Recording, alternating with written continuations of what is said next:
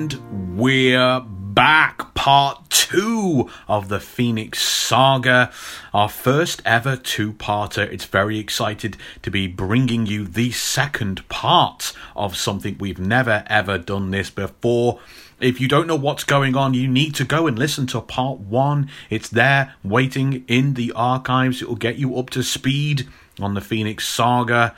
But let's do it like we normally do it. Hello and welcome to Marvel vs. Marvel. It's the podcast where a comedian who has never read a Marvel comic book before in his life rewatches a Marvel movie or TV show and then quizzes someone else, another comedian, this one who is a veritable Marvel expert, someone who was taught to read using Marvel comics. Hello and welcome to that MVM second part, first time ever. My name is Rob Holden. I'm a comedian, a writer, and I am the Marvel expert sat in the chair, and I'm looking straight into the beautiful blue eyes of the most ignorant man you ever did meet. It's Mr. Will Preston. Hello! Look into my eyes. There's all my wisdom, not in my mouth. That could have been phrased better. Have you got blue eyes? I never know what colour anyone's eyes are, really, unless, like, you've got, those, Robert Newman had those piercing blue eyes. But other than that, I don't really know. I do have blue eyes. It's because my eyes are so small, no one ever bothers checking. It's because my eyes are so small. Yeah, they're not big eyes. They're not big. Well, I think they're big enough. You managed to read okay. Yeah, I can see. Can you drive a car? I can drive a car. Well, I mean, what else do you need eyes for? Staring. Lots of staring. We've delivered part 1 of the Phoenix Saga. That is right there for you. We've had great feedback on it, which we're going to get to. This is our first time doing a second part of something. We're almost a little bit lost in the format. Coming up, we go behind the scenes on the rules for making the X-Men animated series. We take an inside look at the amazing cast of actors that have made this Phoenix Saga and the entire X-Men animated series. We meet the X-Men's amazing cosmic friends and enemies. We look at the history of Banshee, the Shi'ar, the M'Kraan Crystal, Cyclops and his family life, leprechauns as promised, and so much more in this episode. Don't go anywhere at all. I'm so excited to be doing our first ever two-parter. We talked about, could we somehow squeeze all these episodes as five TV episodes into one of our episodes? And I know we've done a 4-hour show in the past, but it just didn't seem like it was going to be possible, did it? No. We discussed it for like possibly the big ones, like the obvious big ones that would be two-parters. But for something like a TV show, something we were like, oh no, we're going to have to do it. This is going to be an interesting learning experience. Yeah. There's so much detail that we were able to get through behind the scenes of the production that we always love to give you. The details of behind the scenes of the X-Men comic book series that we gave you in the first part. To do all of that plus 5 episodes, we were just looking at, it was going to be 5 to 6 hour long shows, and we just didn't think that. We didn't know how you guys would feel, and we didn't know if we could stick it out for 5 or 6 continuous hours in the jeweled MVM recording studios. So this seemed like the most exciting way of doing it. We laid the table. I mean, we laid the table in that first part. We set the scene like never before. And there's actually so much more still to come. We've got tons more production notes, which I think, although they're not they're not specifically about the Phoenix story, the Phoenix Saga. They speak so much to how these stories were created, the way that it was approached in terms of how to adapt, and there's just tons of great stuff for us to look at. And we answer one of Will's questions about why the X-Men, this sounds so different to any other cartoon, and we've got that he's eager and chomping at the bit to have that one. Now. Yeah. Which is lots of fun. Plus leprechauns. Will, speaking of leprechauns, no, I haven't got a good segue on that one. No, there's no segue whatsoever. Will, we keep getting asked this question. We've got so many wonderful, wonderful, loyal listeners and supporters, and they do keep saying, where can we see you guys in person? And I keep saying, leave me alone. I'm an old man. But you are out there in public, not afraid to get in front of the unwashed masses. Yes, as long as you wash yourself, you can see me. No, that's not true. That's not true. You don't have to wash yourself to go to a comedy gig. If anything, mate, from my 15-year experience... washing is not required. Yes, that is true. If you want to see me live, it's mainly in London, but there are other places too in the UK. I'm going to be, Monday the 13th, I'm going to be at Crown Jewel Comedy at the Castle Inn in Ealing. I'm going to be at Acid with Jesus at the Nelson's Head in Hoxton on Wednesday the 15th. Wait. Yeah. Is that the name of the venue, or are you going to be at Acid with Jesus? Because if it's that one, I mean, I think that's going to be a sellout, mate. No, I think that's why he called it that, so people would come. If you're in Kent, I'm going to be gigging on the 16th with Updog Comedy at the Ship Inn in Gillingham, so that'll be nice. And a week after, 21st, is Happy Laughcraft at the Shakespeare in Barbican in London. On 22nd, Fambula Comedy at Whack Arts, I think it's called, at the Old Town Hall. Whack Arts? Yes, it says Old Town Hall in Belsize Park in London. I'm doing a gig for Mirth Control on Friday the 24th in Burton-upon-Trent, but I don't have any more details. And finally, on Sunday the 26th, if you're in Winchester, I'm going to be performing at Off the Rails at the Railway Inn. Exciting stuff. Make sure you get out there and see Will Preston if he's near you, or if he's not near you, man, get a cheap bus ticket, get in a car, go to see him. You can find him, Will Preston, at Will Preston on Twitter, where he's got all his dates and venues up there for you to peruse. You can't come and see me in person. But you can learn a bit more about me if you'd like to. I'm being featured on a podcast for alumni of my old university, Staffordshire University. They've got a podcast called The Horizon. The Horizon. That does sounds nice. like they sell insurance. The Horizon podcast, Staffordshire University. They asked me all about this podcast. They asked me all about my career writing comedy, my career in British wrestling, and they kind of want me to, I guess, inspire the youth of today and how they can, get out there and find cool, exciting careers and stuff.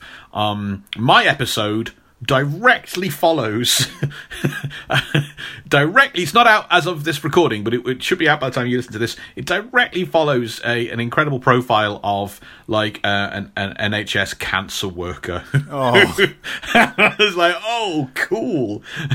I make knob jokes for a living. So I'm sure I make it sound just as important as this incredible woman who saves lives and saves souls. So those are the places that you can get more from Rob and Will. You can listen to me on the Horizon podcast, and you can go and see Will Preston in person if you want any of those dates given. Again, head to @Will Preston on Twitter. Well, as it's a two-part, part two of a two-parter, Will, we don't have going behind the panel. We don't have Into the Mind of a Muggle. We've laid that table. We do have some genuinely really cool production notes for you guys.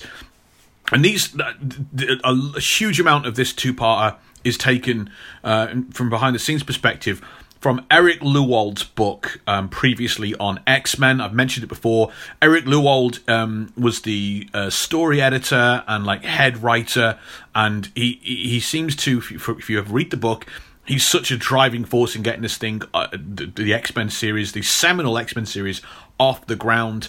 The X-Men animated series comes out at roughly exactly the same time as Batman animated series, and these two shows completely changed the way kids' cartoons are viewed, and I think they also completely changed the way that people view superheroes how they can be adapted. I don't think it's a small part to say that they play a huge role in getting the X-Men into the cinemas with the 2000 movie. So it's a thick, big book. Oh my, there's so much packed into it. He interviews virtually everyone that was involved in making this show, and he's got production notes and all of that.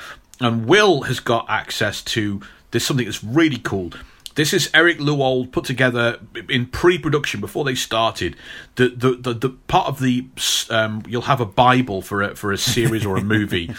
The Bible for, remember folks, when Will laughs, he's just recognises a word. No, because a lot of video games I like have Bibles, like you have the Doom Bible, the Resident Evil Bible, and you have all these fascinating production stuff. Yeah, production stuff that never made the cut as well.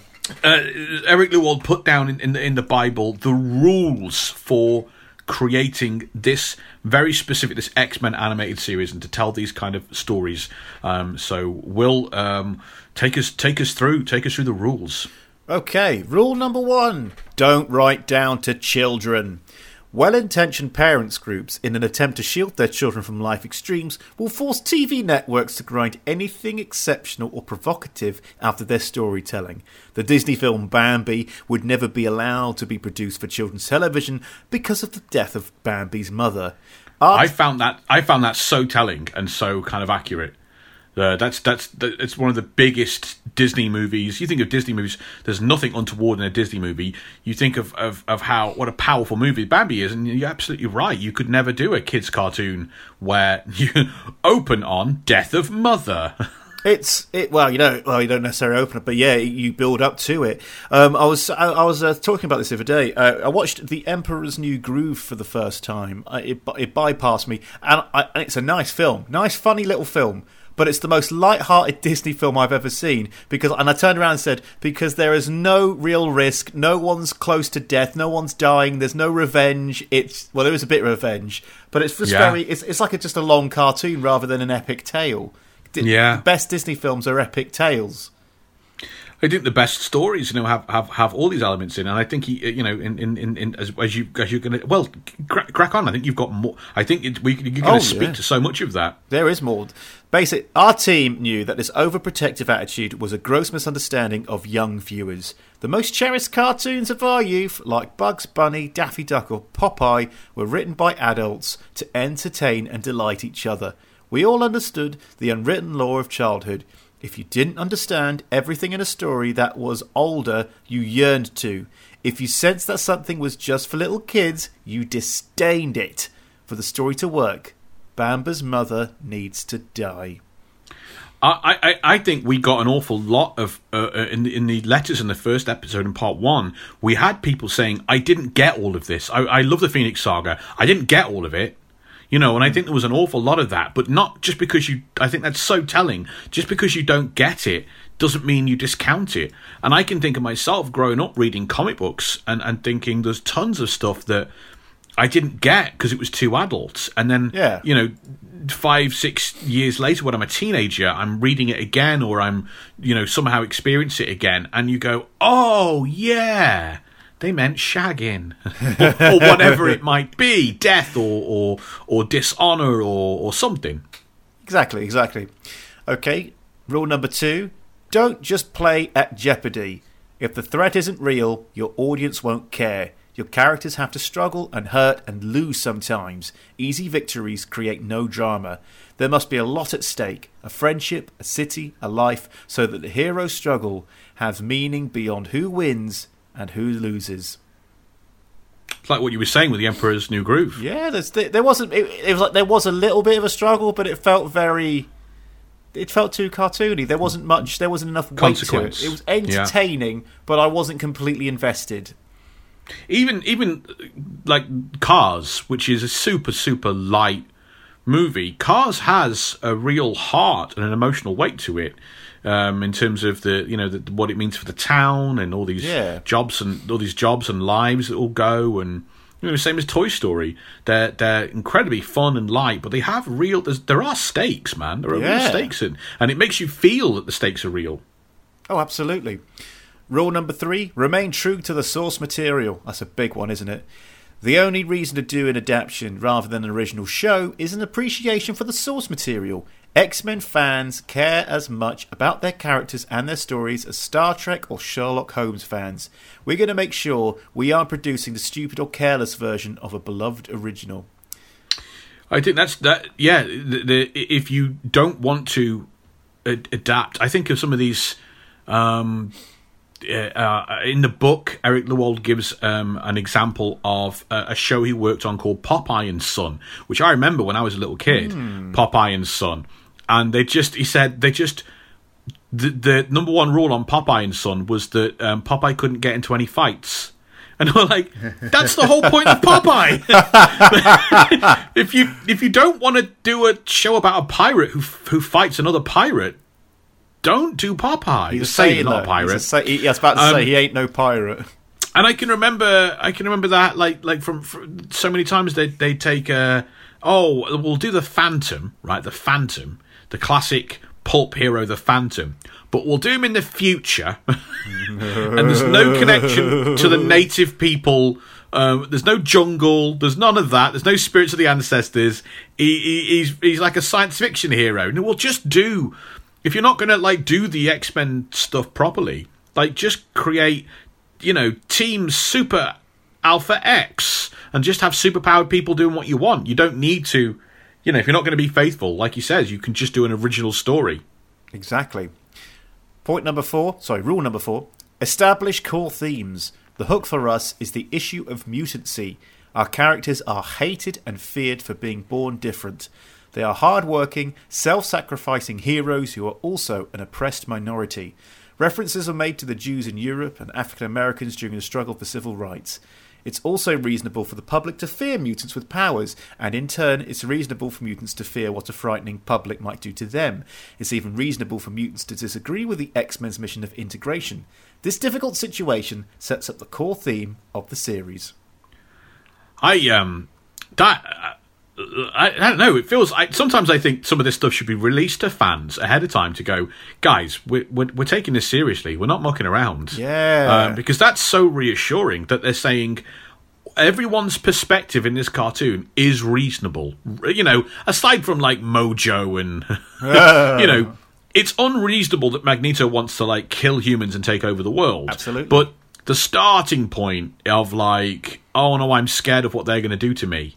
That's kind of reasonable. It's reasonable for people to disagree with the X-Men, for the X-Men to fall out with each other. All these things, it's complicated. I think that's a key part of X-Men as well. Oh, absolutely. It's the absolute core. Okay, rule number 5. It is establish vulnerability. It is a tough job to effectively challenge a group of super beings. How do you make the audience worry about this dream team, to have concern for their safety? Rule 1 of compelling storytelling is to get your protagonist in trouble. Aside from the powerful villains, we search for traits within each X-Men to allow for personal issues to weaken and threaten them. Yeah, that everyone's boring people who don't dull, boring people who don't think about things properly. That's what they always say. Oh, Superman's rubbish because he's too powerful. You don't understand storytelling or drama, and you've I don't think you've ever read a really good Superman story. Then, and I'm not saying that those kind of times don't exist with powerful characters, but then you might, if that's your attitude, you might as well not have any superheroes. Yeah.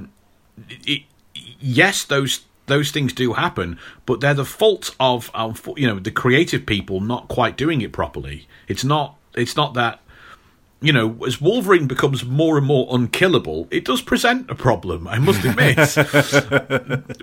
But because he wasn't created that way, and so, but you just find more emotional heartstrings to pull and more dramatic things to do with his life rather than a physical threat. Absolutely. And we come to the final rule. Tell personal stories. We made many of the crises as we could personal, involving friends or loved ones, so that there was far more at stake than just stopping a bad guy. The people in trouble needed to be people that at least one of the X-Men cared deeply about. Instead of saving the day for the total strangers, We wanted most stories to be involved with something crucial to at least one of our lead characters. Cyclops meeting the father who had abandoned him, Wolverine meeting the people who turned him into a living weapon, Gambit confronting the family he left behind, Storm facing the person who exploited her as a child, Xavier trying to save a loved one's son. Win, lose or draw, the story was about the relationship, not the fight. Now I like that a lot. And I think those very specific examples kind of ring true, make sense. You do see that coming up again and again in the X-Men. And it's not something that is ever really... I don't think it's ever... I can't recall it ever really being a thing that happens in the comics. The comics very much, you know, especially the X-Men, it's all the interplay between the supporting cast and the families and all that sort of stuff. Spider-Man's the same as well. But I certainly think that what they're trying to do with this cartoon series is get away from the standard Saturday morning cartoon. Yes. Hero saves village of people you've never met before, never seen before, and then like leaves at the end, bad guy defeated, and you'll never see. You know, what's it mean really, other than there's a fight scene and a good cool music.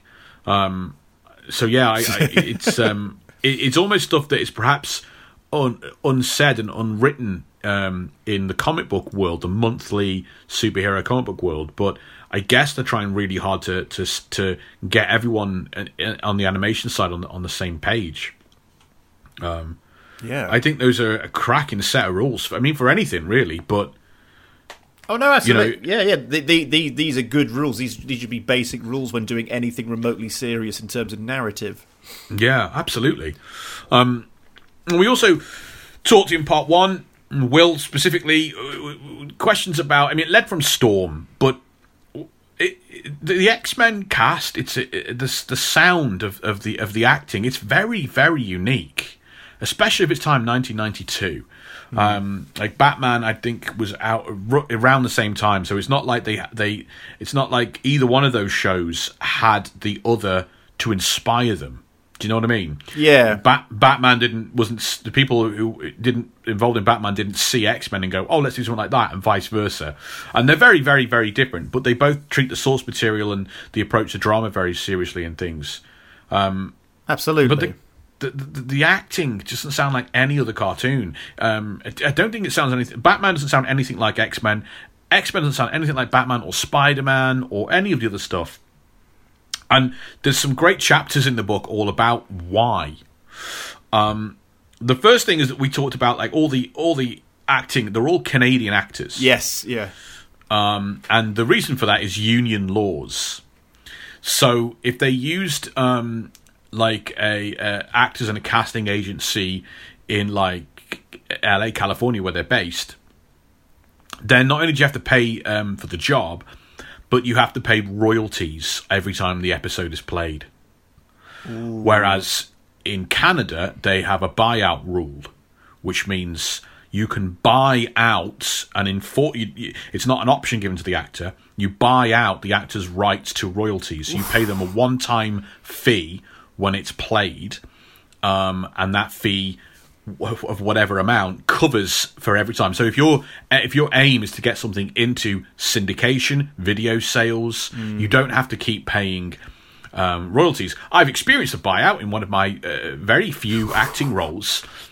I did a job working for it was a tech security. It was a tech security kind of tech security solutions educational. It was educational video for companies, basically saying, "Hey, everyone, don't leave your." Oh no, it wasn't. It was to do with compliancy in the financial industry. Something I know nothing about. It was the best paying job I have ever had ever. I think my day rate for acting was 850, 900 quid. That's really good. But then I was paid. They paid my transport. They paid my hotel. They took care of all the meals and everything. When you've been a jobbing comedian for a long time, you're just like, what the hell is happening? So it was like 900 for the day. Yeah. Then there was extra money. They took my pictures to use for promotional things to promote the video. They paid me extra for that. They paid me extra for some voice work. And then the buyout, to buy me out of all my royalties, so they only have to pay me once, when they'd finished making and when they'd sold the video, it was like 1,1700 quid. It was incredible. No, it was more. It was it would have been double the original day rate. So it was 1,800. Wow. It was fantastic. Buyouts, baby, buyouts. Now, I'm sure everyone acting would have much preferred the royalties on this show because, wow, I mean, they'd still be getting them to this day. But what is written in the book about this is something really special. Eric Lewald said, "We got the first audio cassette tapes of prospective cast voices from Canada. They were so wrong that it hurt. Scooby-Doo wrong. Oh, man. Absolutely destroy the show wrong. What had happened? These were experienced voice actors, directed by a professional voice-over director. The problem wasn't that the actors weren't as good. It was just that they were used to doing voices for kiddie cartoons, in inverted commas. Oh, and no. X-Men was so different. Cartoon casts were used to doing play acting, little kid versions of those characters. Sidney Iwinter, who is one of the big producers involved, Sidney had a brainstorm. Stage actors, not voiceover actors. Toronto was a big theatre town. For the second attempt at auditioning a cast, Sidney had Toronto casting director Karen Gora get some theatrical actors involved. And Sidney Iwinter writes, I said to Margaret Lesh, this is no good. If you're going to have dialogue like this, if you're going to have a situation like this, you've got to have actors. There's got to be some gravitas to all of this stuff. We cast Annette out and we got Cedric Smith for Professor X, a Shakespearean-trained actor with a voice like God. We got David Hemblin for Magneto and it was the same thing. So we were picking theatre-trained individuals, some of whom had never done animation before. There was a richness to their vibrato. Then we had to tell the voice director that we weren't going to do it the same way as other cartoons he did. We were going to take care. We weren't going to just take the first or second read. We were going to stay and get this dramatically correct. Absolutely. Part of what he writes about is that because this guy, Eric Lewald, and all these people have worked on dozens and dozens and dozens of different cartoons over the years. And they say the animation industry, especially the Saturday morning animation industry, is geared towards tonnage. Like sheer volume of, like you do 38 episodes of, I don't know, Beetlejuice or whatever, and it's just about, because that's another show he worked on, it's about, I'm sure they work very hard at it, but it's about getting it out, getting it done, getting it out there. It's only for kids. What comes across so much in this book, especially when you get to the casting and the acting and everything, is that I don't know how it happened, but Margaret Lesh, Sidney Iwinter, and Eric Lewald, they approach this of we're not making something disposable and throw away and let's try and churn out 200 of these as quickly as possible. They really wanted to focus in, do it again, get it absolutely right, and make something that is dramatic, make something that is actually kind of almost above some kids' heads, but they're going to grow into it. Make something that's kind of for older kids and the younger kids can grow into it, or they can appreciate the flashy kind of fight scenes and stuff. It really comes across in this series when they do that. And specifically with Storm, they actually ended up being 3 actresses playing the role. Oh, how did that happen? So they first cast a Canadian actress. Okay. And then someone in production said, "You've cast a white actor playing the only black character in the show." That's a massive mistake. And they went, "Oh God, yeah, you're right. We missed that because I presumably we're all white and we just didn't think about it. Quickly, let's cast a black actor to play the role as quickly as possible." So they cast someone from America. and that is who appears in the first series as it was broadcast on TV for the first time. And then the producers went, we absolutely cannot pay this actor royalties. Yeah. So let's find a black actor in Canada to dub and do the lines again, and then buy them out. So there end up being 3 people to play the role. But there we go. I think we get one of the best casts of all time in X-Men the animated series, and I think you feel it in things like the Phoenix Saga when the stakes are higher and when the drama is that much more. I was just going to say, actually, as well.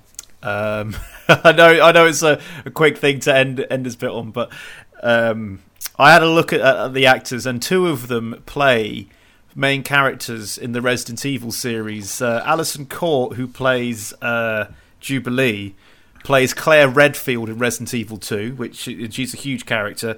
And Catherine Disher, who we've mentioned before, plays Jean Grey. She plays Jill Valentine in Resident Evil 3. These are the original PlayStation ones. And I just thought, hey, they're popping up again.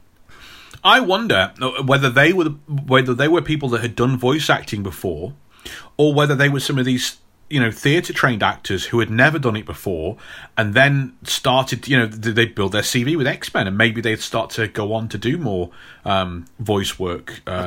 I think with Alison Court, it looked like that way. They look primarily like they're doing just voice work, which is good. But that could have been post 1992, for all we know. We'd have to look back, and if they were doing a lot of voice work before 92, then they were some of the voice guys in Canada. But if not, it could well be that these some of these theatre people were like, what's a really good payday when I'm not on stage? It's doing some voiceover stuff for some of these geeky nerds. We've had tons of great responses from the first part of our Phoenix Saga. It's so great. I mean, we had loads of people writing in with their memories of Phoenix before, and then we've had some great responses to the actual episode itself. You can always get in touch with us if you send a message to marvelversusmarvel@gmail.com. And if you've got a little bit of short love, if you want to just a little hit and run, you can do that on Twitter with @MarvelVersus. Will, what's in the mailbag? We have a letter here from Peter J, who wrote in One of our faves, Peter J, who wrote in to say, the first Phoenix show is a truly wonderful episode, and I know this because I am already looking forward to listening to it again right before the part 2 episode. It also occurred to me that if any person, is watching through the series of Marvel films for a second, third, whatever time, and they are not looking forward to a particular movie for whatever reason... Thor Dark World. Thor Dark World. In there like a shot. And absolutely correct. They can, and should, substitute that movie with MVM episode to get dedicated to that movie. Yes, I like that. I like that. Also looking forward to the Superman episode. That'll be a really nice addition to The Journey, which is getting big and starting to show how getting from 40s, 50s, 60s characters through the 70s and 80s to the first outings as TV or TV movie or cinematic release films, and how the industry changed and how the character stories changed through the 90s and noughties to this present day, and the MCU was and is massively undertaking, which quite frankly is a pleasure to listen to. That's if you missed it, somehow missed it from our first from the last episode, part 1. We announced that once we are finished with the Phoenix Saga, or the first part of the Phoenix Saga, should I say, we are going to be doing our first ever DC edition of Marvel versus Marvel. There is a purpose behind all of this. We are telling the story of Marvel.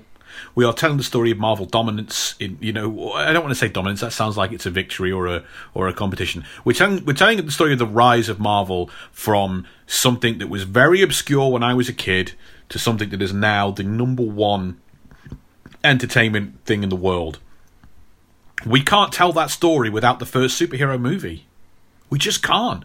And so Superman is really important to if some of these cartoons were saying, you know what, guys, these cartoons showed people that you could adapt the comics and make some money. And Blade showed Hollywood, hey, you could adapt some of these properties and make some money. And X-Men and Spider-Man proved that. And then we get the MC. If we're saying all of that, we have to go back. We have to go back to the 70s. We have to go back to Christopher Reeve. We have to take a look at Superman. And that's going to be what we're going to be doing. So Peter J's on board. And we've already got 3-4 letters in about our first DC trip. So we're saving some of those. And it's going to be... I know Will's really excited about it, aren't you, mate? I am. Mainly because we will get to do Batman. And it's going to be interesting getting around to doing something where I have actually read the comics for it, if that makes sense. I think actually maybe you can't do that episodes. I think we might have to get rid of you and find another Will who's never read a DC comic. I think that might have to be because otherwise the format doesn't work, right? I am the podcast, Rob. Just try it. He's feeling his oats today. What else is in the mailbag? We got one from Cody, who got in touch to say, I really liked Agents of S.H.I.E.L.D. while it lasted. Not sure if either of you have seen it. I haven't, but I really want to cover it. Yeah, I saw the first series and bits of the second series, and I think I just kind of dropped off because it wasn't available for streaming. For binging and streaming. It was trying to keep up with It was at this period of time, I think, in the UK, E4 had it. Yeah. Or maybe Channel 4. So even if you were watching it on what you call catch-up streaming, it's the adverts. I cannot handle the adverts. I'm currently, as a big wrestling fan, AEW is a really big deal at the moment. And I can watch that for free on ITV, on one of my channels that I get on catch-up. But I cannot sit through 2 hours of adverts. Yeah. So instead of getting it for free, I pay like £5-6 a month to get an unadvert version that I can, because it's just so I cannot cope with them. I really struggle. I don't mind before a show. And then, it's so much different when it's like a half-hour thing or a 20-minute thing. When you're watching a 2-hour program or an hour program, they just jam them in everywhere. Before a show, I don't mind, but when it's before, and then it's like every 10-15 minutes, I can't handle it. So that's what turned me off from Agents of S.H.I.E.L.D., but it had some good stuff in it. Yeah, so it would be interesting to take a look at it for the show. I'm definitely up for that. Some of the stories later on get really interesting, like LMDs, The Framework, and Inhumans, although I can't see how you could cover them in the show's format without cherry-picking episodes from later seasons. That's always a problem. I'm starting to wrap my head around some of the ability to do this. I think I found a way for us to look at Kang. Oh, hello. Maybe outside of the movie, because it's going to be so long before we get to the movie. Who knows? I think there's ways of us looking at certain TV shows and cartoon series and letting us find more cool stories to take a look at. So there's possibilities with all this stuff, Cody. Okay. On that note, whilst the Inhumans series was total trash, they're an interesting concept with some good characters. I'd like to hear some of the background to the creation of the Inhumans. I've read that at one point, Marvel tried to downplay mutants for a while due to Fox owning the movie rights and tried to utilise Inhumans instead. Not sure how true this is, but I'd love to hear more. I'd also really enjoyed the Runaway series. It had a great cast of characters, and I've read a few plot synopsises online. I think this would be make for an interesting compare and contrast. Lastly, and most importantly, I'd love to hear Rob discuss X-Men 3: The Last Stand. Yes, no. You will. No. Good boy. No. Good boy gets his treat. Good boy gets his treat if he does X-Men Last Stand. Right. I'm the juggernaut. I'm Vinnie Jones. We need to address that horrifying new catchphrase of yours. What? Good boy gets his treat. It's the most pervy thing I've ever heard on a podcast. That is so disturbing. I made it up. I didn't know what to say in the moment, so I just came out. I did the improv thing, Rob. I did what make improv comedy and ad-libbing so good, where you just don't think about what you're saying, you just say it, and sometimes it's good. I derailed that because the other rule for the partner in the improv is to just go with it. You did. And I did not go with it. I said... Yeah. No. And I think future generations will applaud me for that. Because the last thing we need is people walking around with a t-shirt that says, good boy gets his treat. If you love that catchphrase, please, it's not becoming. We're not tag us. Make that a hashtag. If that becomes a hashtag, if that becomes merch that we sell, I will quit. Boy gets his treat. The Runaways Cody is one of my favourite series. I adored it. Brian K. Vaughan, who of course has got the Why the Last Man series coming out right now. Oh, I love that. Even though it's a DC Vertigo series, Disney are putting it out via Stars, which is weird. But yeah, the Runaway series. I have not seen the TV show, but I love the comic book. I've got a very soft spot for the Inhumans because one, there was Stan and Jack creation, and two, Dan Abner and Andy Lanning, the Guardians of the Galaxy guys, get their hands on the characters later down the line, and we get a big, sweeping cosmic story that ties in with the Shi'ar, who we're going to see a little bit more now of this. We get this glorious, it's called the War of Kings, and it's this huge cosmic political battle that goes on between the Kree, the Shi'ar, the Skrulls, and the Inhumans, and it's great fun. Abnett and Lanning are terrific in their roles on that. And X-Men 3: The Last Stand is not happening. There would have to be some sort of crowdfund maybe we'll do it one day. Maybe we'll do like a GoFundMe thing. Funnily enough, we already have one of those things. It's called our Patreon. No. That's just to support the show and to keep us going. I mean, big bucks. If you want me to do X-Men 3: The Last Stand, we're talking dollar bills. If a couple of hundred of you pitch in to make it happen, maybe we'll talk. But I don't see it happening.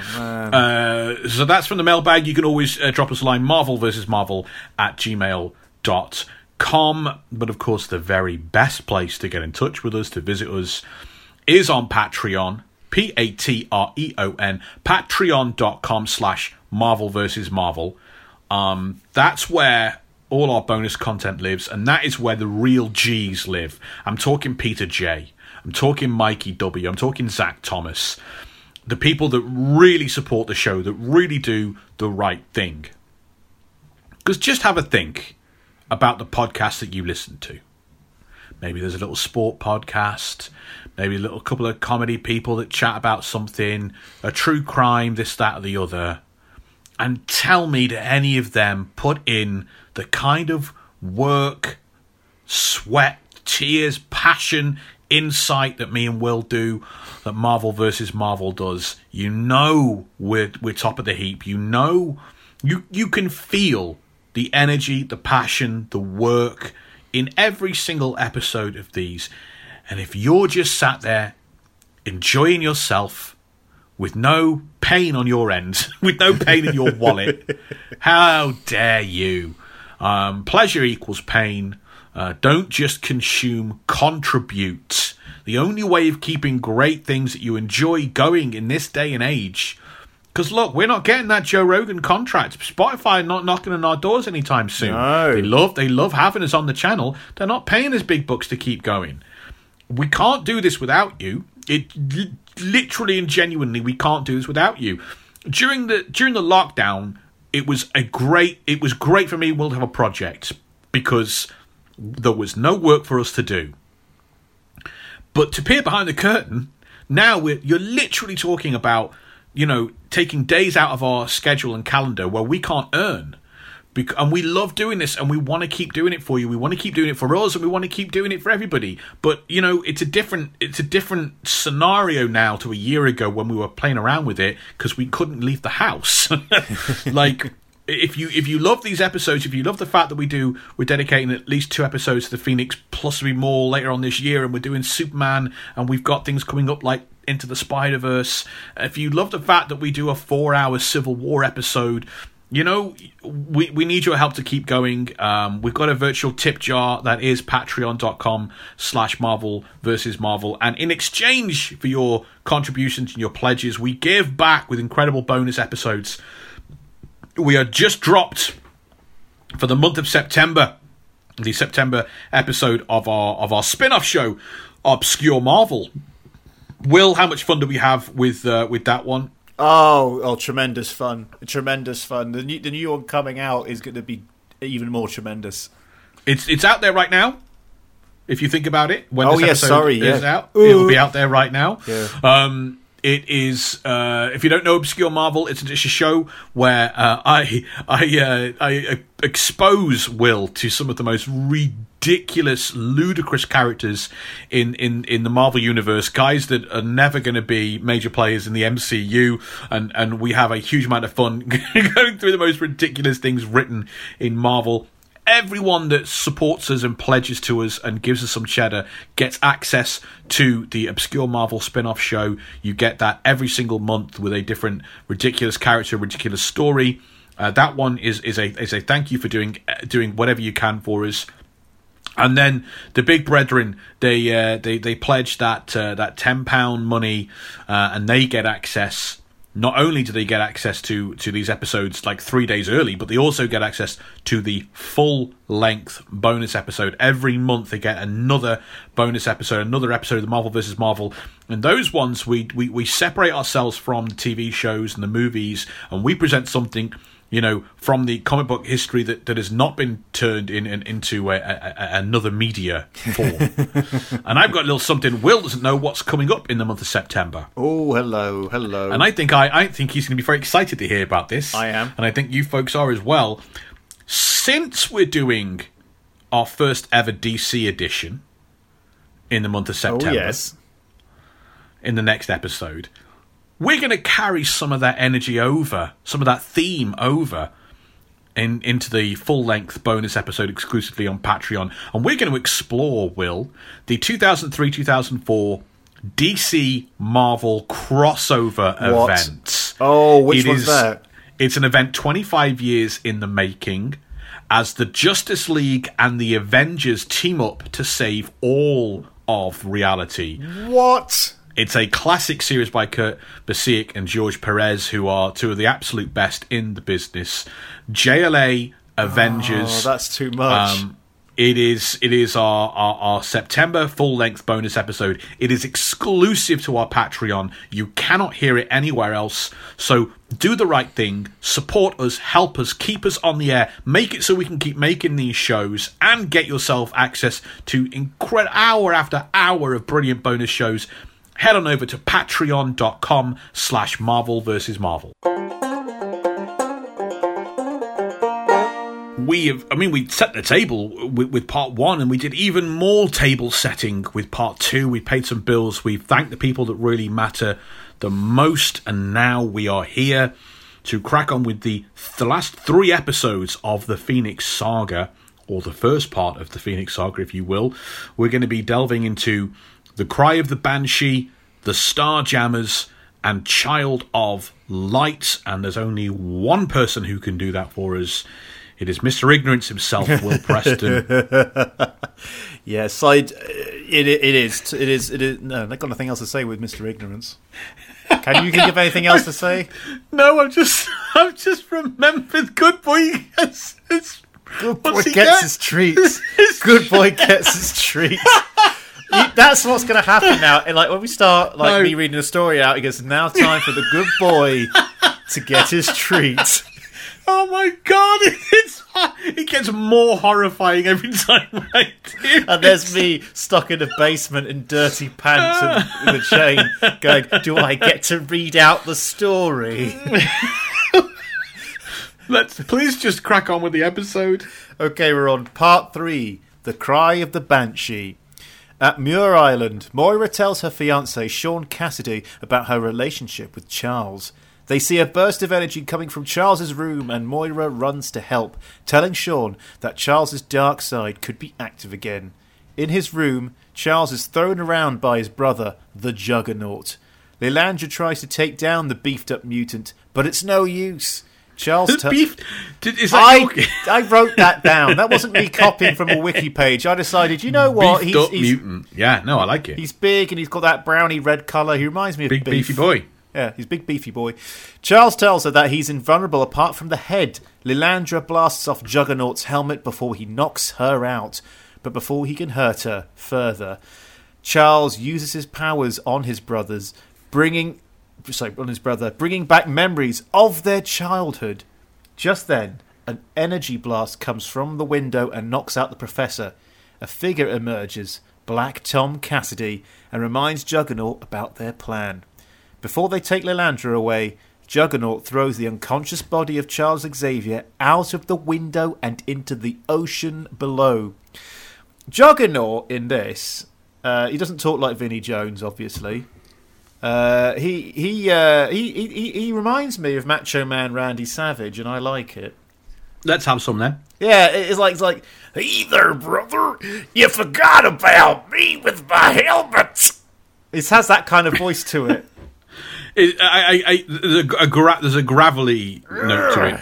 Macho Man's a lot deeper and darker. Ooh. And I keep thinking of that video where they just show the edits, the supercut of just him sniffing inwards. It's like he sounds like a pug. Yeah, there's one for Ultimate Warrior of just him breathing in. It's hilarious. I love so much. So, is now the time we talk about the Juggernaut? Should we talk about? Well, we're not doing The Last Stand. So yeah, I guess we do. We're gonna have to because Good Boy doesn't want his treat. Oh my god, Juggernaut. He first turns up in the 60s. Really quite early on. The first, I think it's like issue 11 or 12 of the first X-Men run. And he's actually introduced in this really unique and interesting way. You don't see him for the whole issue. There is this powerful, scary thing destroying the mansion, Xavier's mansion, like room by room, bit by bit. And Xavier like gathers the X-Men, he huddles them together in like the basement or whatever, maybe it's the danger room. And they're like, Professor, we've all got superpowers. Let's go out there and start. And he's like, the last thing you should do is go out there. He'll kill you. And so they're all huddled together as Charles tells them about his childhood and who this thing, what this thing is. You never see it. You see the destruction. You hear the roaring. You hear his voice. It's so unique. And we get this flashback of the Juggernaut is called Cain Marko. Okay. And he's the son of Kurt Marko, who becomes Charles Xavier's stepfather when he marries his mom, obviously. There's a thing about... So Charles's dad was partners, I think, with Kurt Marko. And Kurt is partially... It's kind of a Hamlet thing. Kurt is partially responsible for the death of Charles's dad. And then marries his mom. Oh, Kurt. no. Yeah, it's gross. There's really Shakespearean kind of stuff. Kurt Marko, when he marries, he favours Charles above his own son. Publicly and repeatedly, and abuses his own son, like it hits him and verbally abuses him, and Charles is the smart one and all this sort of stuff, and Cain is like the whipping boy and the kind of the runt, not the runt, but he's like the dog of the family, and it doesn't go very well. And bullies him. I mean, Cain then turns that aggression on Charles and bullies Charles frequently. It's a really messed up family, and you're getting all of this backstory and flashbacks as this unseen thing that is apparently Cain is destroying the mansion and sounds hot. It's like a hurricane going on around you, like a tornado going on around you. Cain and Charles are in Korea in the army because, of course, it was the 60s. And during something they're doing, Cain finds a ancient hidden temple dedicated to a forgotten god called Sitarak. And on entering this forbidden ancient temple, he finds this huge ruby, this huge gem, and it has an inscription on the stone. And tell me if this sounds familiar. Whosoever touches this gem shall be granted the power of the crimson gem of Sitarak. Henceforth, you who read these words shall become forevermore a human juggernaut. That sounds less like an ancient mystical curse and more like a lawyer. writing on the stone. The beginning is very similar to the inscription on Mjolnir. Whosoever holds this hammer, course. be they worthy. There's no worthiness with Cyttorak, though. It's just anyone. I don't care. I'll give anyone power. Please just touch my gem. Good boy needs his treat. Stop it now, because you're going to kill it. Too much, and it's because it's not. Stop being funny. I would disagree with him, but Rob is my writing partner, so I have to agree. If anything, I'm actually quite glad that you're killing the humour from it. So it transforms Kane into this powerful being, and there's a big cave in, and he's not heard from again. You don't see the character again. Like, there's this big cave in. No one hears from him for years later, and then he's destroying the mansion. He becomes it later becomes a bit more than just he's got powers. He's the avatar for this ancient entity, this god or this devil or demon or whatever it is. It's kind of like all the different things that maybe you don't. Well, no, because we haven't done Doctor Strange yet, so forget that. Okay. He has superhuman. He can shatter a mountain. Ooh. He can pick buildings up and use them as weapons. Nothing can hurt him. He generates this unseen field, this kind of mystical field around him that makes him completely invulnerable. He's absorbed. He'd been hit by Thor's hammer and didn't move. He's really, really next level in the power, strength, and durability level. And he's unmovable. He cannot be, when he's in motion, he's completely unstoppable. Mm. He's not a mutant, is he? He's basically a super being. Yeah, he's a mystically powered being. And he heals very quickly, and he doesn't need... It's been discovered, because he's been knocked into outer space and stuff like that. He doesn't need food or water or oxygen to survive. He's completely kind of unstoppable, unkillable. The attack on the mansion, the X-Men cannot stop Juggernaut, and they don't stop him on their own. The Xavier has to bring in help from the Fantastic Four, and it kind of is this thing of, wow, Charles Xavier and the X-Men can't stop him alone. They need extra help. But then the extra help's kind of lame. Like the Human Torch, arrives, and you think, oh, is fire his weakness? No, he generates pulses of flames that hypnotise the Juggernaut. Right. This is something that Johnny Storm has never done before or since. What, hypnotise someone with fire? Yeah. For one brief moment, he can hypnotise someone with fire. And it distracts him long enough for them to get... Angel flies over and rips the helmet off. The helmet is the only thing that protects the Juggernaut from Xavier's mind. And so once the helmet is ripped off, Xavier can attack his mind and make him go to sleep or make him feel pain or whatever he wants to.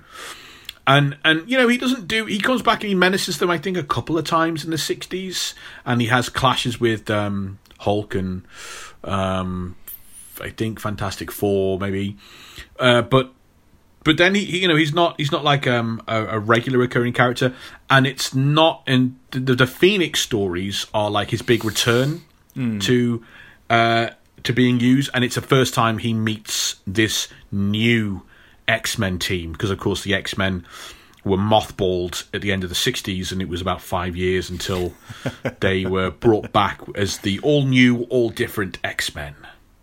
Wow. I like that he's not a mutant, because it's like, oh yeah, remember, this is just not about mutants. Other stuff can happen too. The world's a crazy and dangerous place.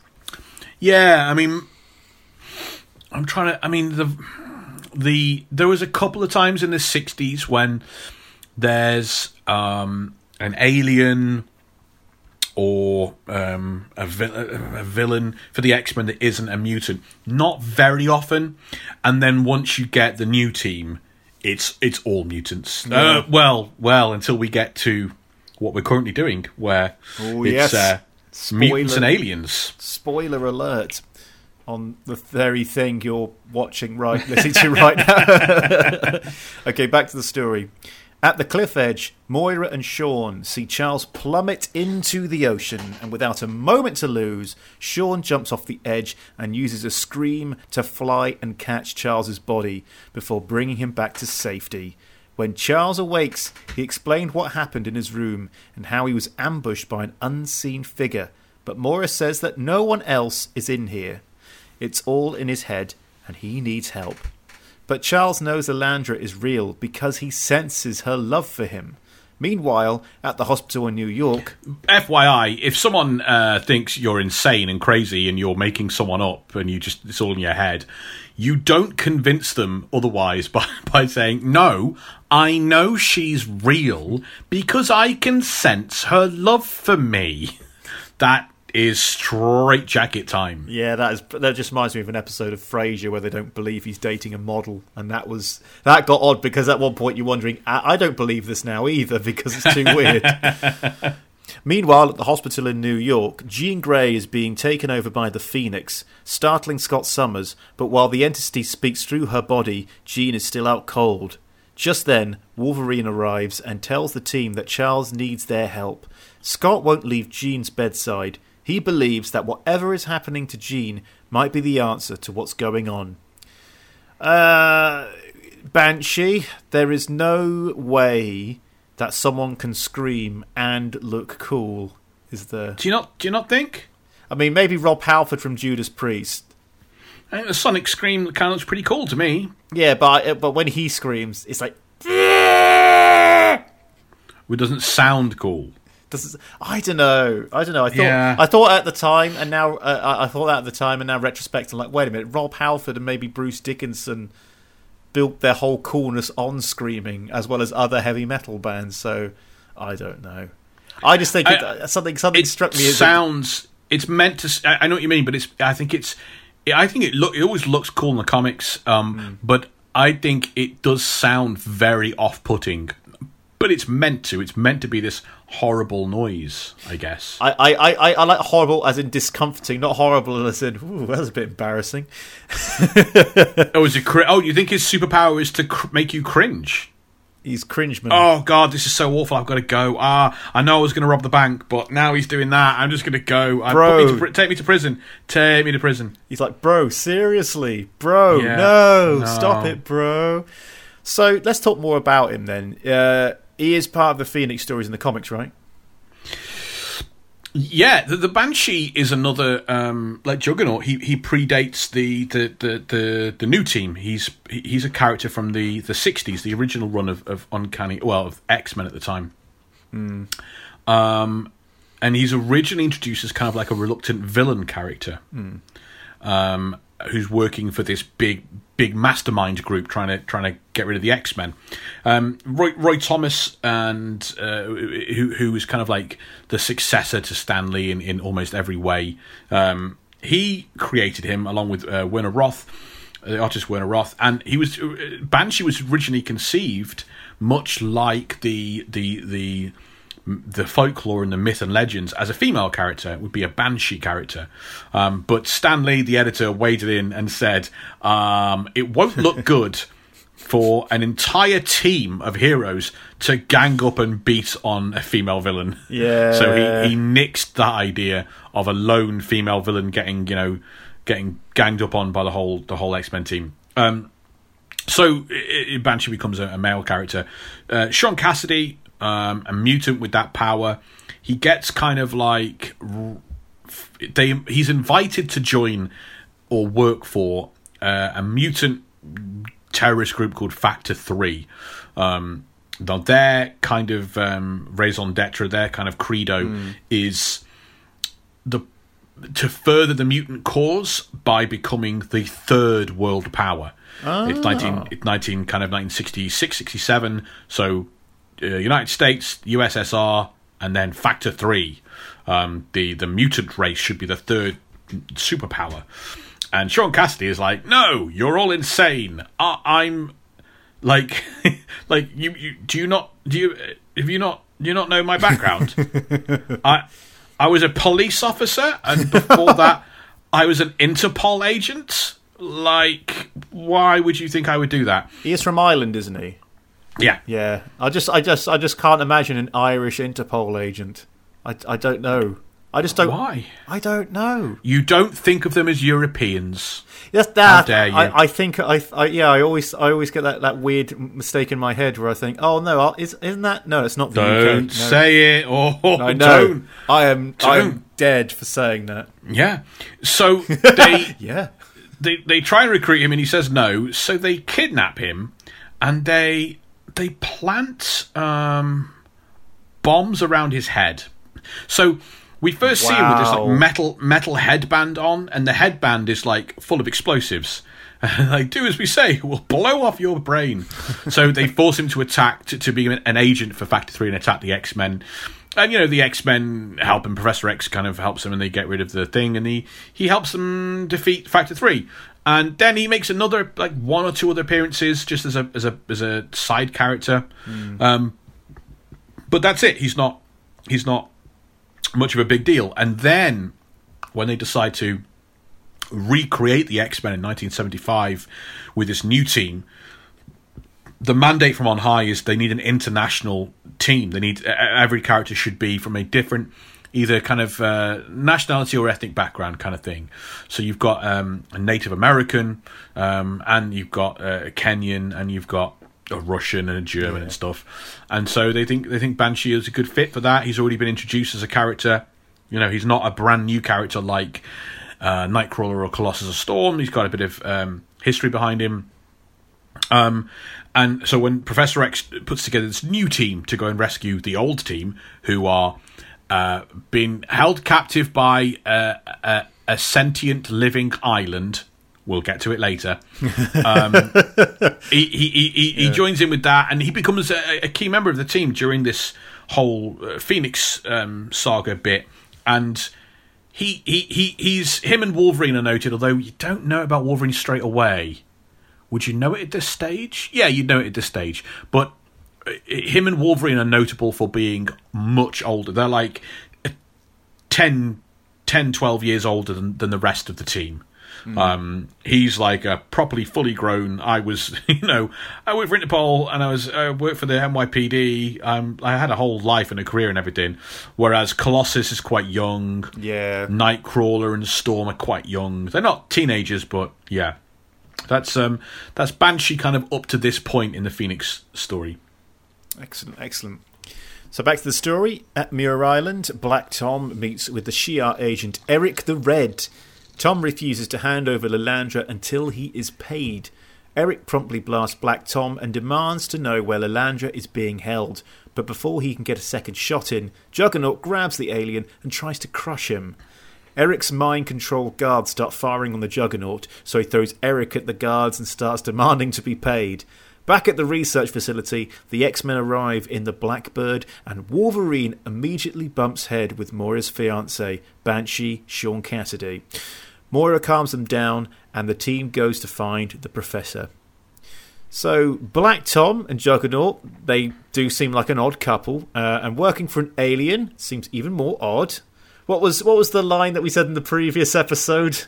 That Wolverine said. What's Wolverine's makes about as much sense as anything else we do. Makes about as much sense as anything else we do. See, if we had sound effects and stuff in this show, I would just press a button and get him to say it. Oh, that would be so good, wouldn't it?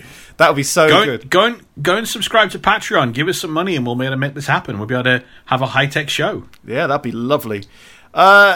Is there anything else like this in the comics, or is this peak madness? Wait, what? Is this peak madness? No. Yeah, is this Black Tom Juggernaut thing in the? Yeah, is there anything like this in the comics? Yeah, is this happen?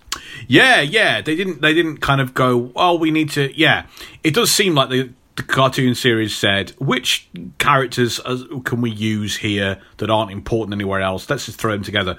But no, it's again like so much of this Phoenix saga. It's taken directly from the classic 1970s original Phoenix story. Black Tom is the cousin of Sean Cassidy. Here I think he's his brother. Yeah. I think. In the comics, it's their cousins. And he has the power to generate blasts of like heat and energy through wood. Sorry, through wood. Yeah, he can't do it from his hat. He has to be touching. So he has a shillelagh. Oh, right. I thought you meant or like, a walking stick. Like his powers have to penetrate wood, not he has to use wood. They have to penetrate. Yeah, he has to use wood. He can't generate them from nothing. Yeah, he has to use wood like a wand. I thought you meant like he had a beam or something. But it's like, it only works if there's wood in the way. Someone's hiding, right. No. If someone's hiding behind an oak table. No. It has to emanate from wood. Like, I guess like I hadn't thought about one. He uses his shillelagh to kind of focus it and shablashed it all out. A shillelagh? A shillelagh, yeah. What is a shillelagh?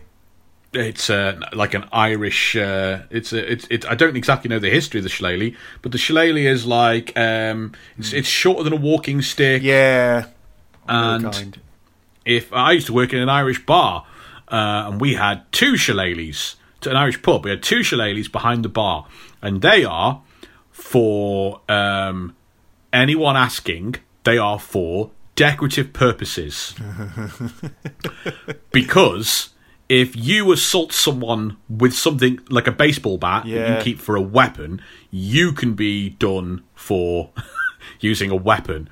If, however, it is a decorative weapon, then you're not keeping it with intent to assault someone. There we go. So we had shillelaghs behind the bar, and that's as far in that story as I'll go. and until someone buys me some whiskey, and we'll have a chat.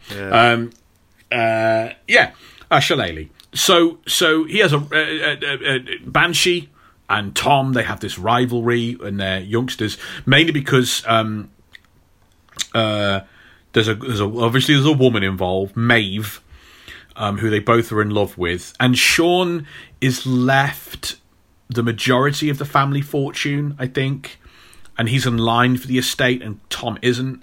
And then Sean marries Maeve, who they are both rivals for. And that really, really annoys Black Tom. So, Black Tom's a weird name the more you say it, isn't it? Yeah. What's his superhero name? How do we know he's a villain? We'll just call him Black. Oh, dear. And that won't age badly. I would guess it's to do with like a black sheep. Yeah, the black sheep of the family. But even that's very problematic in itself. So while Sean Cassidy's away working for Interpol, it's like Tom Cassidy's meant to be looking after his wife, and she gives birth to a little girl, and then she dies, I think, in like a terrorist, but I think it's like an IRA attack or something. And Sean doesn't know any of this kind of stuff because he's away working for Interpol and can't be communicated. So when he comes back, his wife's dead.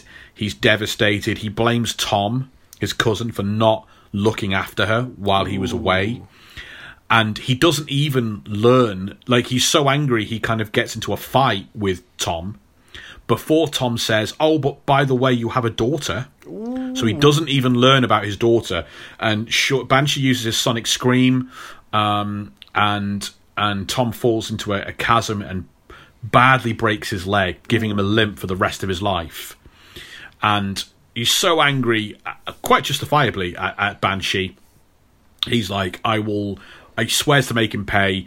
He was like, I will raise your daughter as my own and never tell you about her and turn her against you. And I will get the fortune, and I will get the estate and the castle. I'll get it all back from you. And so he goes on, becomes a criminal with a limp and a cane or a shillelagh. And in prison, he meets the Juggernaut. Uh-huh. This is the weird bit where you go, they just keep him in a prison. Yeah, what kind of prison are we talking about, though? Yeah. I think there might be a way in which they've turned him back. I can't remember. And they become really good friends and allies. And so they get busted out of prison, and they end up... They work for Eric the Red, but I don't think they work for Eric the Red quite like this.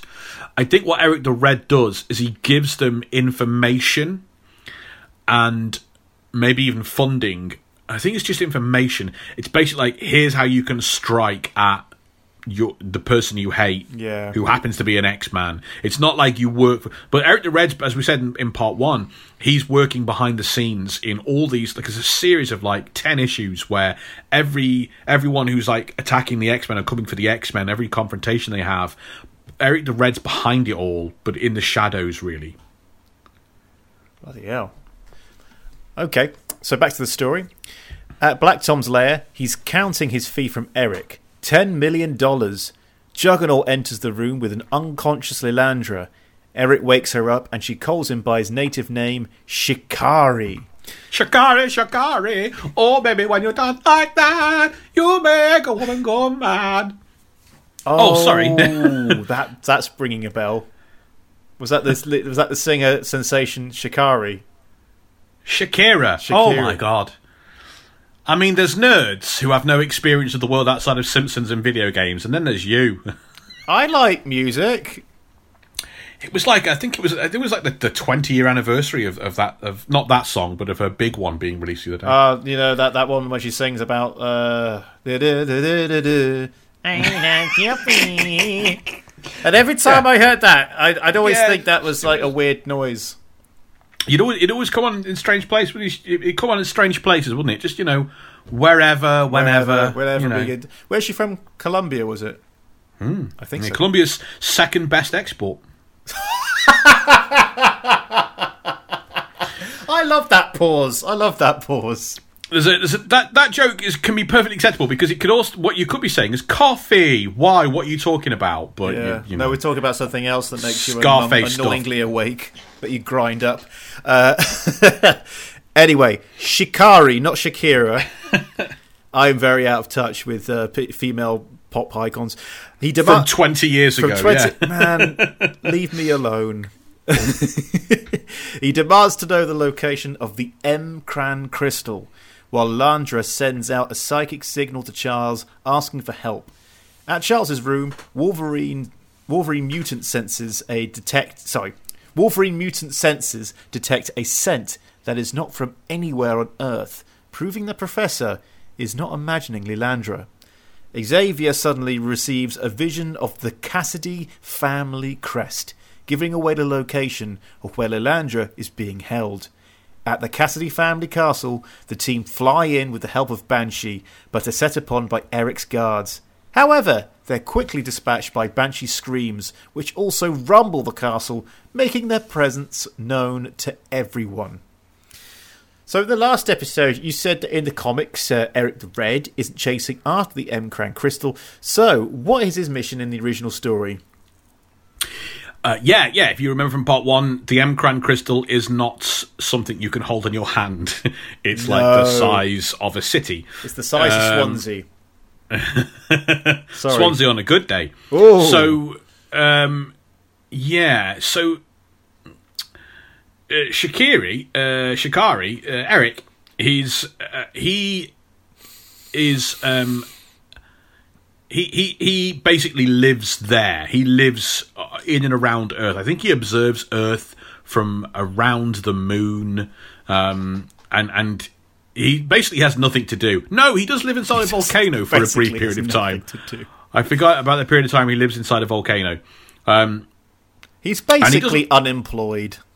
Or a Bond villain. He just doesn't have a huge amount to do because the Earth is not a terribly interesting sector for the Shi'ar. And but then Lilandra, who we said is first admiral of the Shi'ar fleet, like the top general, turns on her brother, or you could say her brother goes mad and she's the only sane one. And Lilandra hopes to.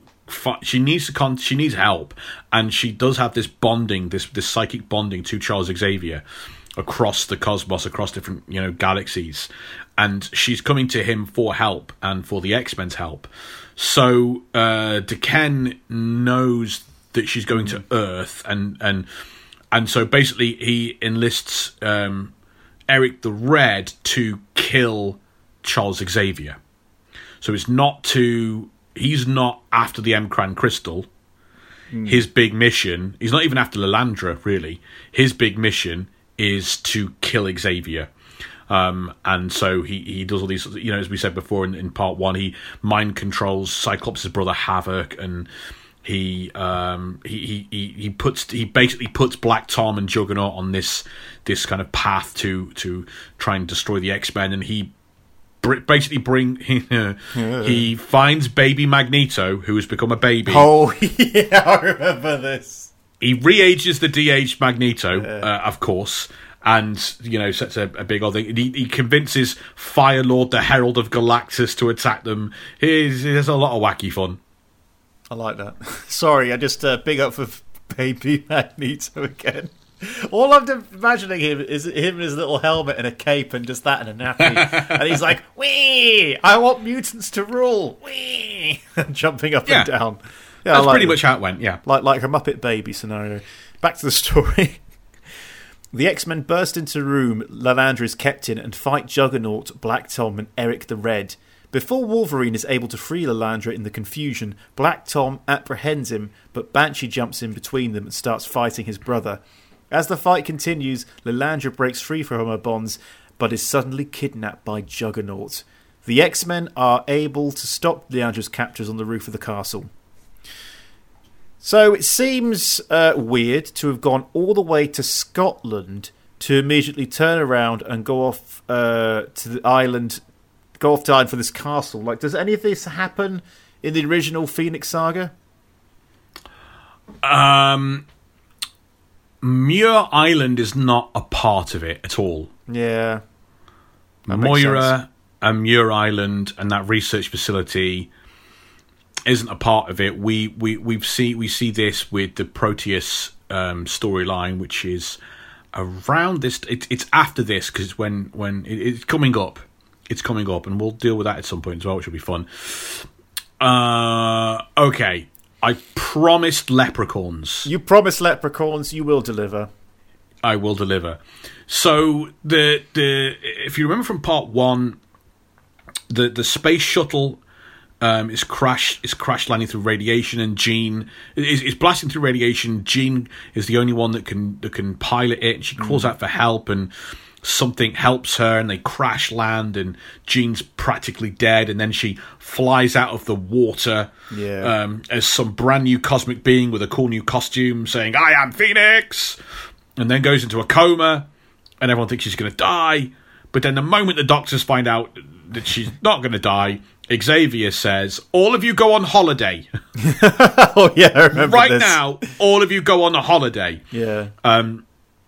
And at the same time, Banshee has got this letter from his solicitor saying that he's inherited his ancestral home, the Cassidy Keep.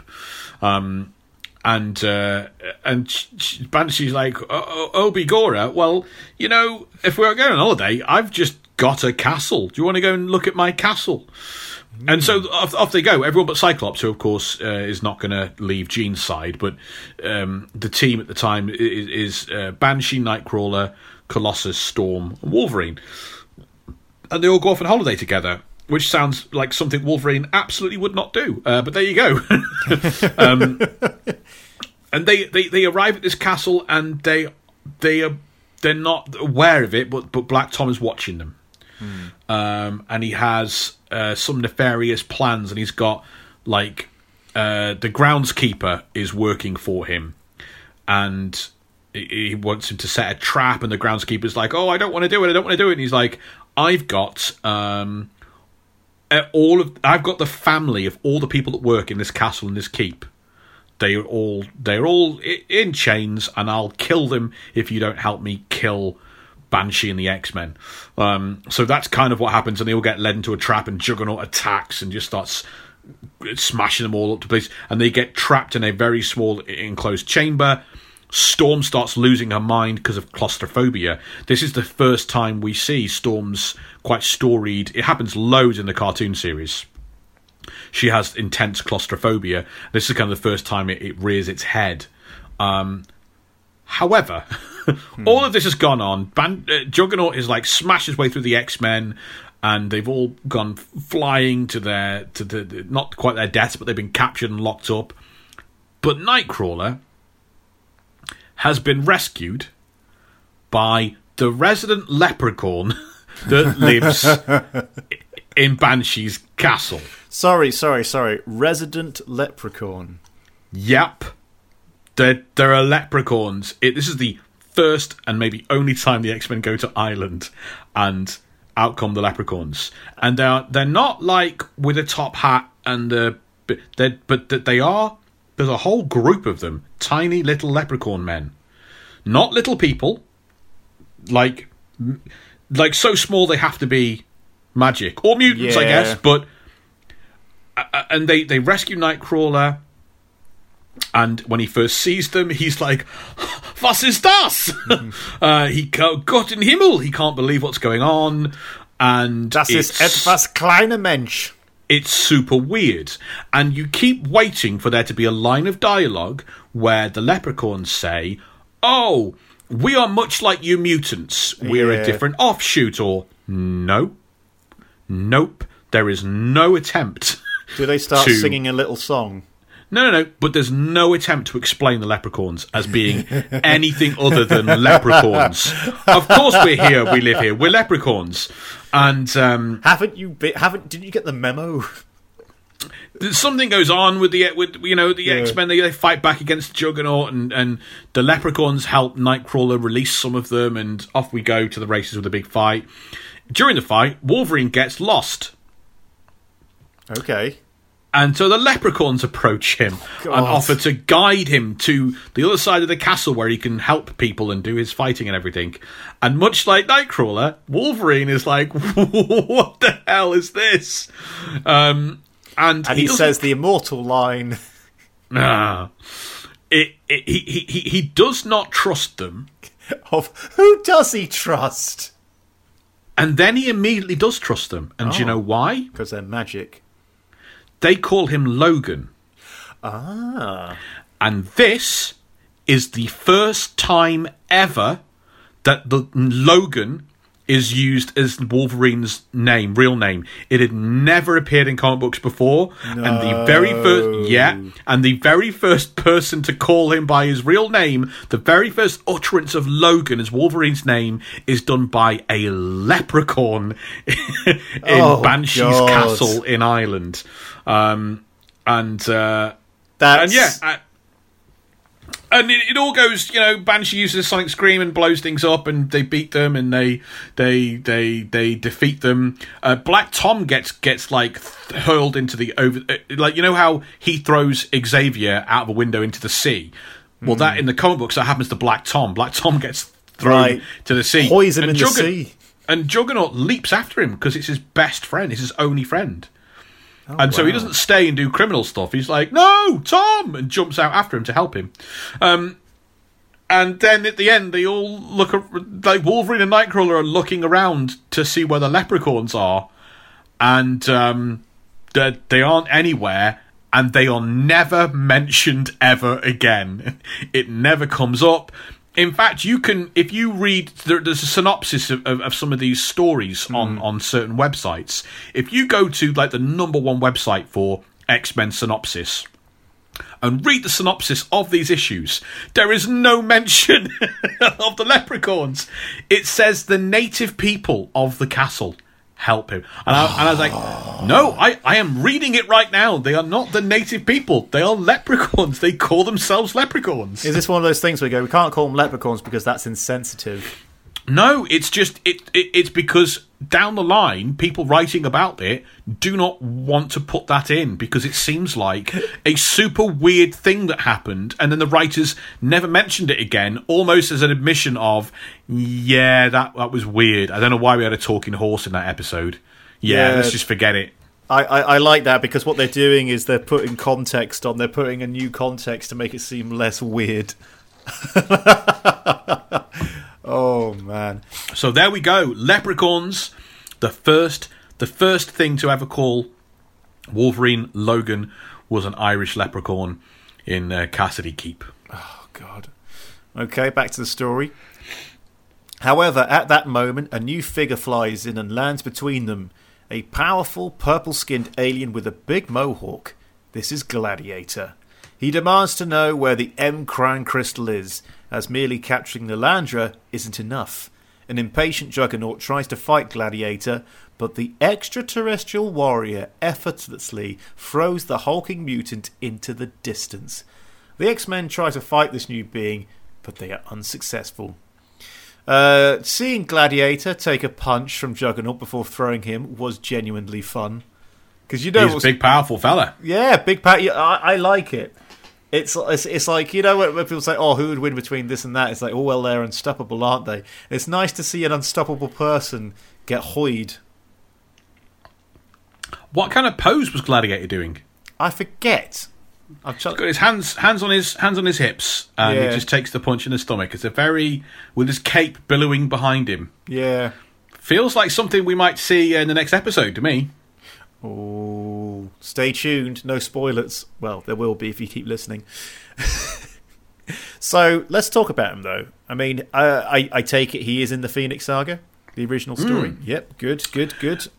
Kallark of the Strontian race.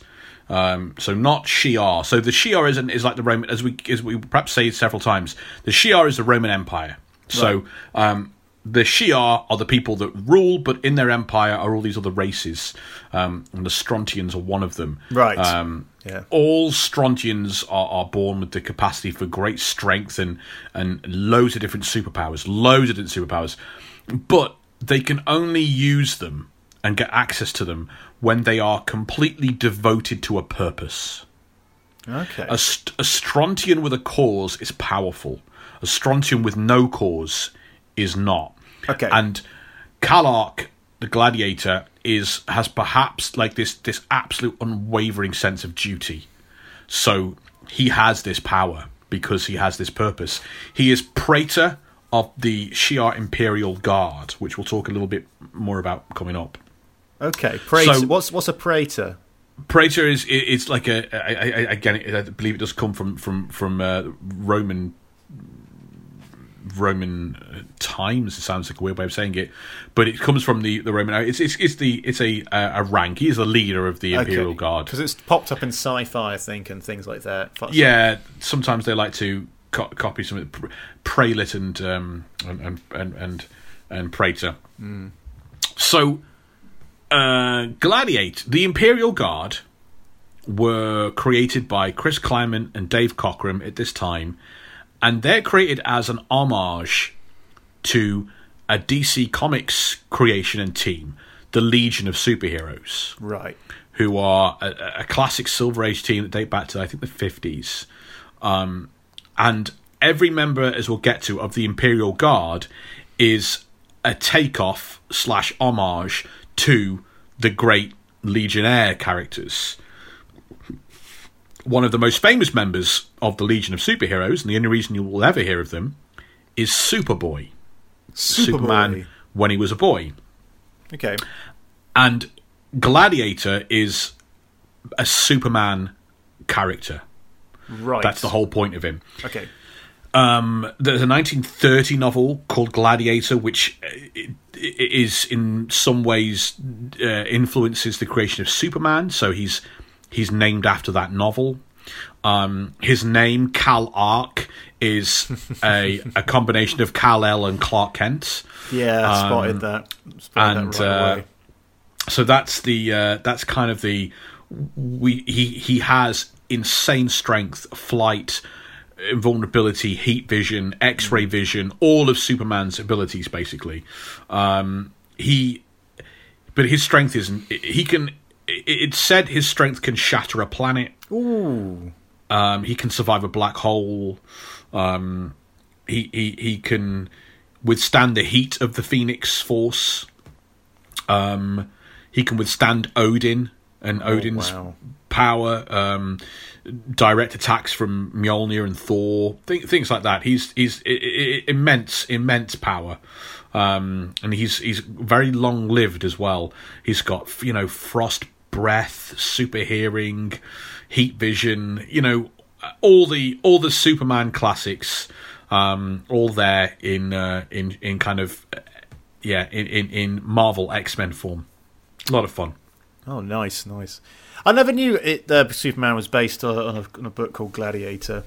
Is it worth checking out?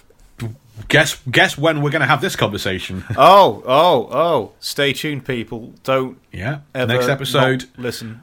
We're going to have an awful lot about Superman, the history, the influences, where it all comes from. Okay. So back to the story. We're coming up to the end of the 3rd episode now. Black Tom hands over Lilandra to Gladiator, with her sending another psychic signal to Charles, which is also picked up by Jean Grey, who immediately awakes and transforms into the Phoenix and flies away to their rescue. At Muir Island, Jean Grey appears as the Phoenix above the Cassidy Castle, and Gladiator immediately fights her, but Eric manages to escape in his vessel. The two super beings fight, with Phoenix demanding Gladiator tell his master to abandon his plans to find the M'Kraan crystal before launching him away from Earth and into the stars. Lilandra asks if Phoenix is the child of the crystal and says she must help her stop the M'Kraan crystal falling into the hands of his brother. Just then, another ship comes through a vortex containing D'Ken, who can feel the power of the crystal nearby. And that's the end of episode 4. Sorry, episode 3. The Cry of the Banshee. Cry of the Banshee. How did you? Yeah, thoughts on that episode? There's too much going on. There's so much going on. They're condensing a lot, but I must admit, I know what you mean. As a child, as a kid, or however old I was, into my teens, this was the first time I felt like a cartoon felt the same as comic books. It's the first time, and I was like, yeah. And then this happens, and then this happens, and then this happens. Yeah. It was just, especially having read this series, it is the Phoenix stories. It's a breakneck pace. Like we talked in part 1. Chris Claremont says that he was basically working on this idea that maybe I get to write this for a year before we're cancelled. So I'm going to do everything fun, and it's so cool. Yeah, you can really tell. Yeah, you can, and I appreciate they're condensing it here. But you can tell that if this was as true to the comics as you could do to a degree, then bloody hell, that must have been fun. Yeah. Anyway, should we get to part 4? Indeed. Part 4, the Starjammers. At Cassidy Castle, Charles offers to help Lilandra in her quest, but she must return to her ship, and she's unable to bring her with him. But Phoenix is able to. Just then, Lilandra and Charles sense a ship approaching. Thankfully, it's not her brother, but the Blackbird with the rest of the X-Men. Phoenix begins scanning for D'Ken's ship, where she sees the Emperor and his Imperial Guard. She tells Cyclops to help her prepare for battle, to battle the arriving ship. Phoenix tells the X-Men about how the fate of the galaxy lies in their hands. Jean harnesses her new Phoenix powers to wrap her flaming wings around most of the team and take them with her, flying into space. The shockwave from this immense power is felt across the globe by various mutants, including Emma Frost, as well as other Marvel heroes.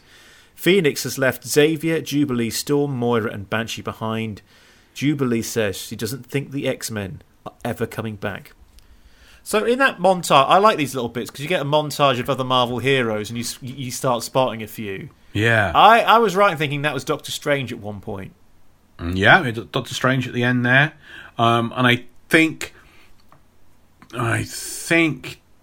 he'd already appeared in Spider-Man at this point. I might be wrong. I have a feeling this is not his first appearance, but yeah, we got Emma Frost in the Hellfire Club, which is a foreshadowing for the Dark Phoenix saga that is to come. Indeed, yep. We get Doctor Strange, and who was the first character we saw? I thought we saw Spider-Man and no, that's coming up later. That's coming. Oh, sorry, spoiler alert. I don't know because I don't want to say anything now because I might spoil it because I get it confused with the other montage they show later. We see Captain Britain flying over Big Ben in London. We do. And he senses it. I can't quite work out. I think it was just a because I wouldn't. I mean, Emma Frost. I mean, this happens in comic books sometimes. Something big happens, and the characters who are attuned to mystical forces or psionic forces feel it and go. Say, "Oh, this was a big deal," without there being a crossover. Captain Britain wouldn't be one of the guys I think you would ever use in that capacity, but it was really cool to see him especially because Chris Claremont would go on to write Captain Britain in the X-Men spin-off Excalibur and stuff. And I guess he's mystically attuned through Merlin and stuff, so I can see that kind of happening. But it was really cool to see him. It's a shame we never get a Captain Britain appearance in any of these things. Yeah, I don't know when we could ever do him. Did Alan Moore do a run of Captain Britain? Yeah, the most celebrated run, yeah. Oh, I would have loved that. Alan Moore doing a Marvel comic. Oh, he did several, yeah. Nice. So his Doctor Who series for Marvel UK is very, very worth a read. Oh, I'm not a Doctor Who. It doesn't matter. It's Alan Moore. I know, but I know. I've tried. I think there's only a couple of things by Alan Moore I had a hard time with. I think his books mainly. When there's no pictures to help me, I have a hard time. I certainly think he's fell off in recent years. The most recent League of Extraordinary Gentlemen has been unreadable tosh. Oh no, I liked them. You mean Century? It's awful. I mean, the stuff with Harry Potter is utterly dreadful crap. Yeah, really bad. Well, I liked it. You think you did, but in reality, you didn't. I liked it. It was a nice little mini series. It worked for me. It didn't. It didn't. He's really. Anyway, back to the. Anyway. So, Jean, does she have this kind of power in the comics? Is this how the X-Men get into space? Oh, I'm going to try and stop. I'm going to try and make sure we don't get angry letters. I don't get angry letters. Does Jean have this kind of power in the comics? Okay, it's a tricky question. Here we go. Because the Phoenix has a complicated history and is rife with alterations and revisions. So if you're a mega X-Men Phoenixy fan, don't scream at your device and the podcast right now, okay, for what I'm about to say. At this stage, 1975-76, the Phoenix is Jean Grey having attained her ultimate potential as a psychic. She's becoming, or has become, a being of pure energy that has kind of like reformed herself as the Phoenix. Okay, that's where she is, and that is all she is at this stage in 1975-76. That is all she is at this stage. So she doesn't have the power. Or maybe she does, but she certainly doesn't do it. What she does is, in the comics, Eric the Red has constructed a warp gate, a Stargate, on a building in the roof of a building in Manhattan.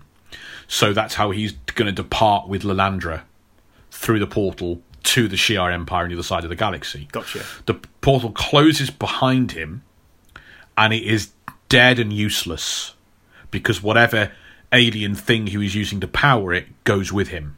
Right. It's the absolutely perfect, no one can follow you through it because the thing that's powering it, you've got with you.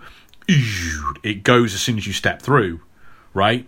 So you're already, as soon as you're on the other side of the galaxy and the universe, and what you've left behind is just like the framework for a doorway that doesn't go anywhere. But the Phoenix is able to use her immense power to activate the warp gate. Right? Very convenient.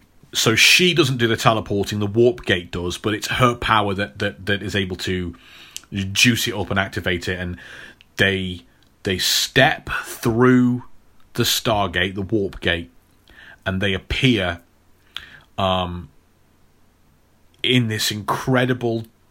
It looks like a Colosseum. Of course, because it's the Shi'ar. Yeah. And it's the Colosseum on a dead world with the huge M'Kraan crystal behind them. The Mad Emperor, Eric the Red, and Lilandra as his captive.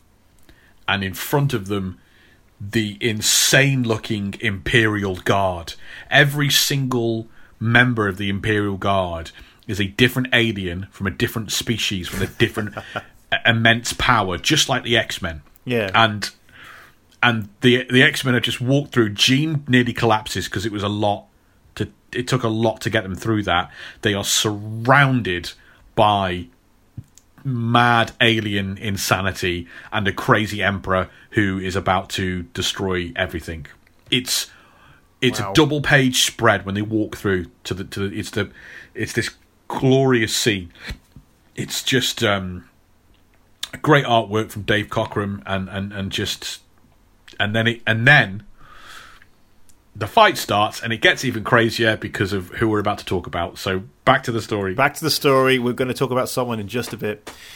Suddenly, at Lilandra's ship near the moon... oh, God. You know when you read something out that's quite ridiculous, and then you realise what you just said?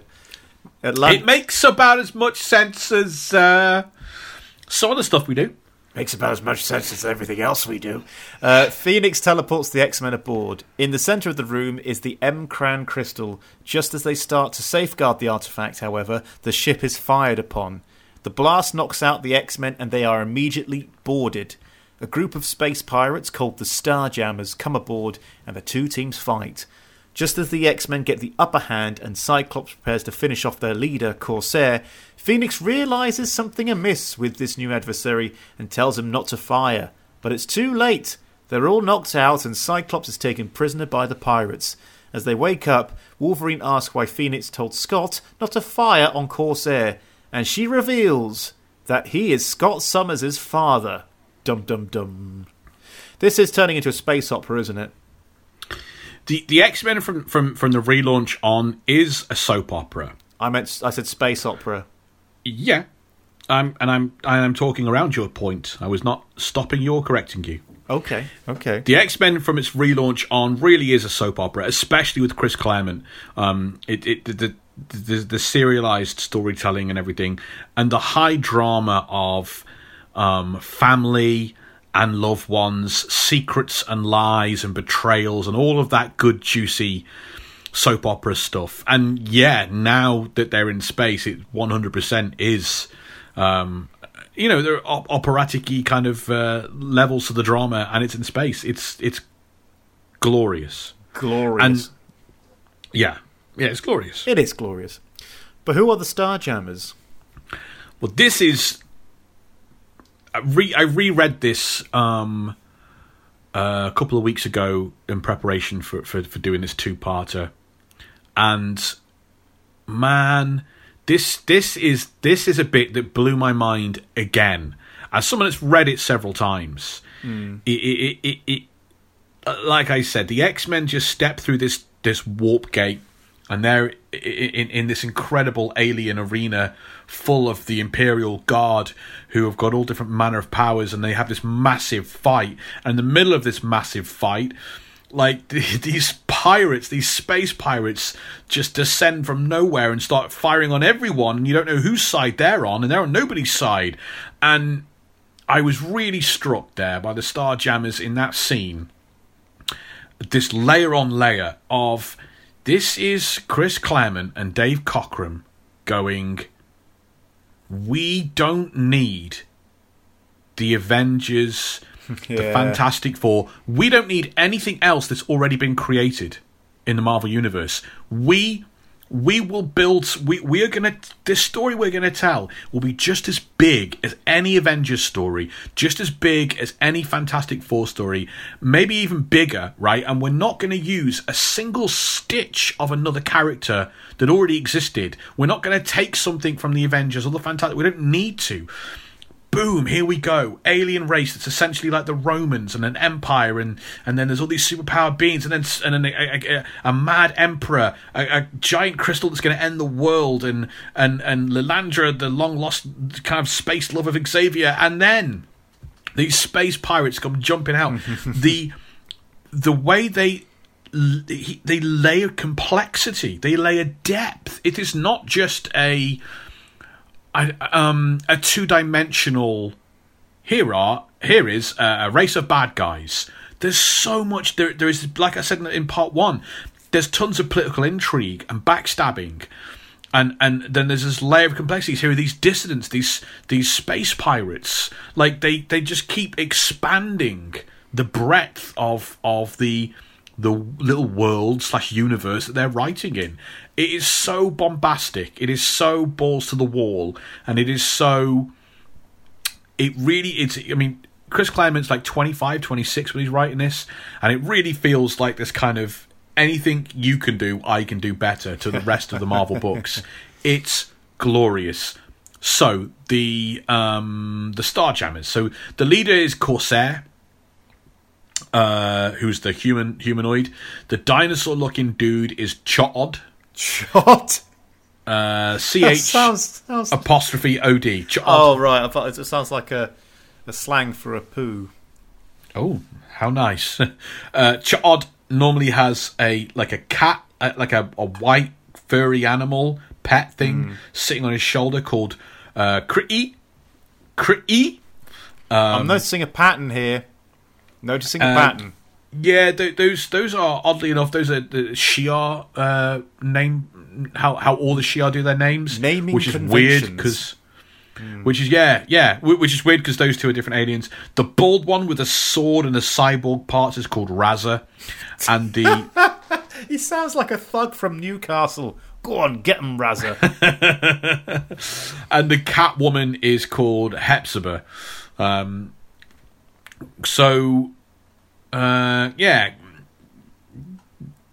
are all slaves that were slaves of the Shi'ar Empire in kind of that Roman, theme way.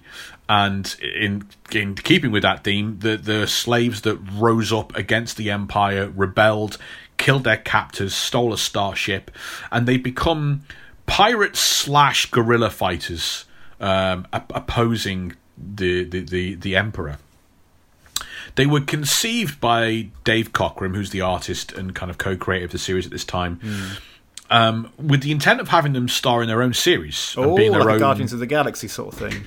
Yeah, but this would be before the Guardians of the Galaxy that we know. So the Guardians of the Galaxy at the time were this.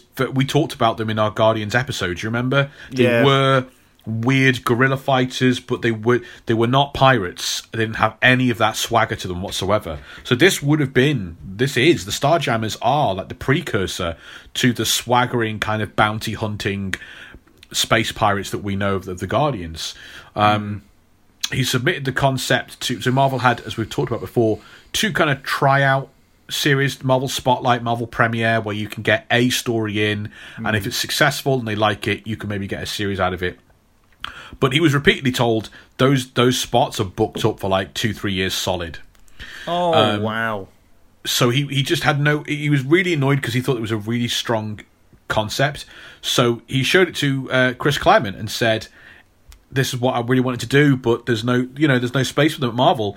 And Claremont was like, I love these characters. The designs are great. The concept is awesome. They look cool. Like, let's use them in X-Men. And as a way in, like a plausible excuse for the Starjammers to make repeat appearances in the X-Men, they decided to take the lead character, Corsair, and go, you know who he could be?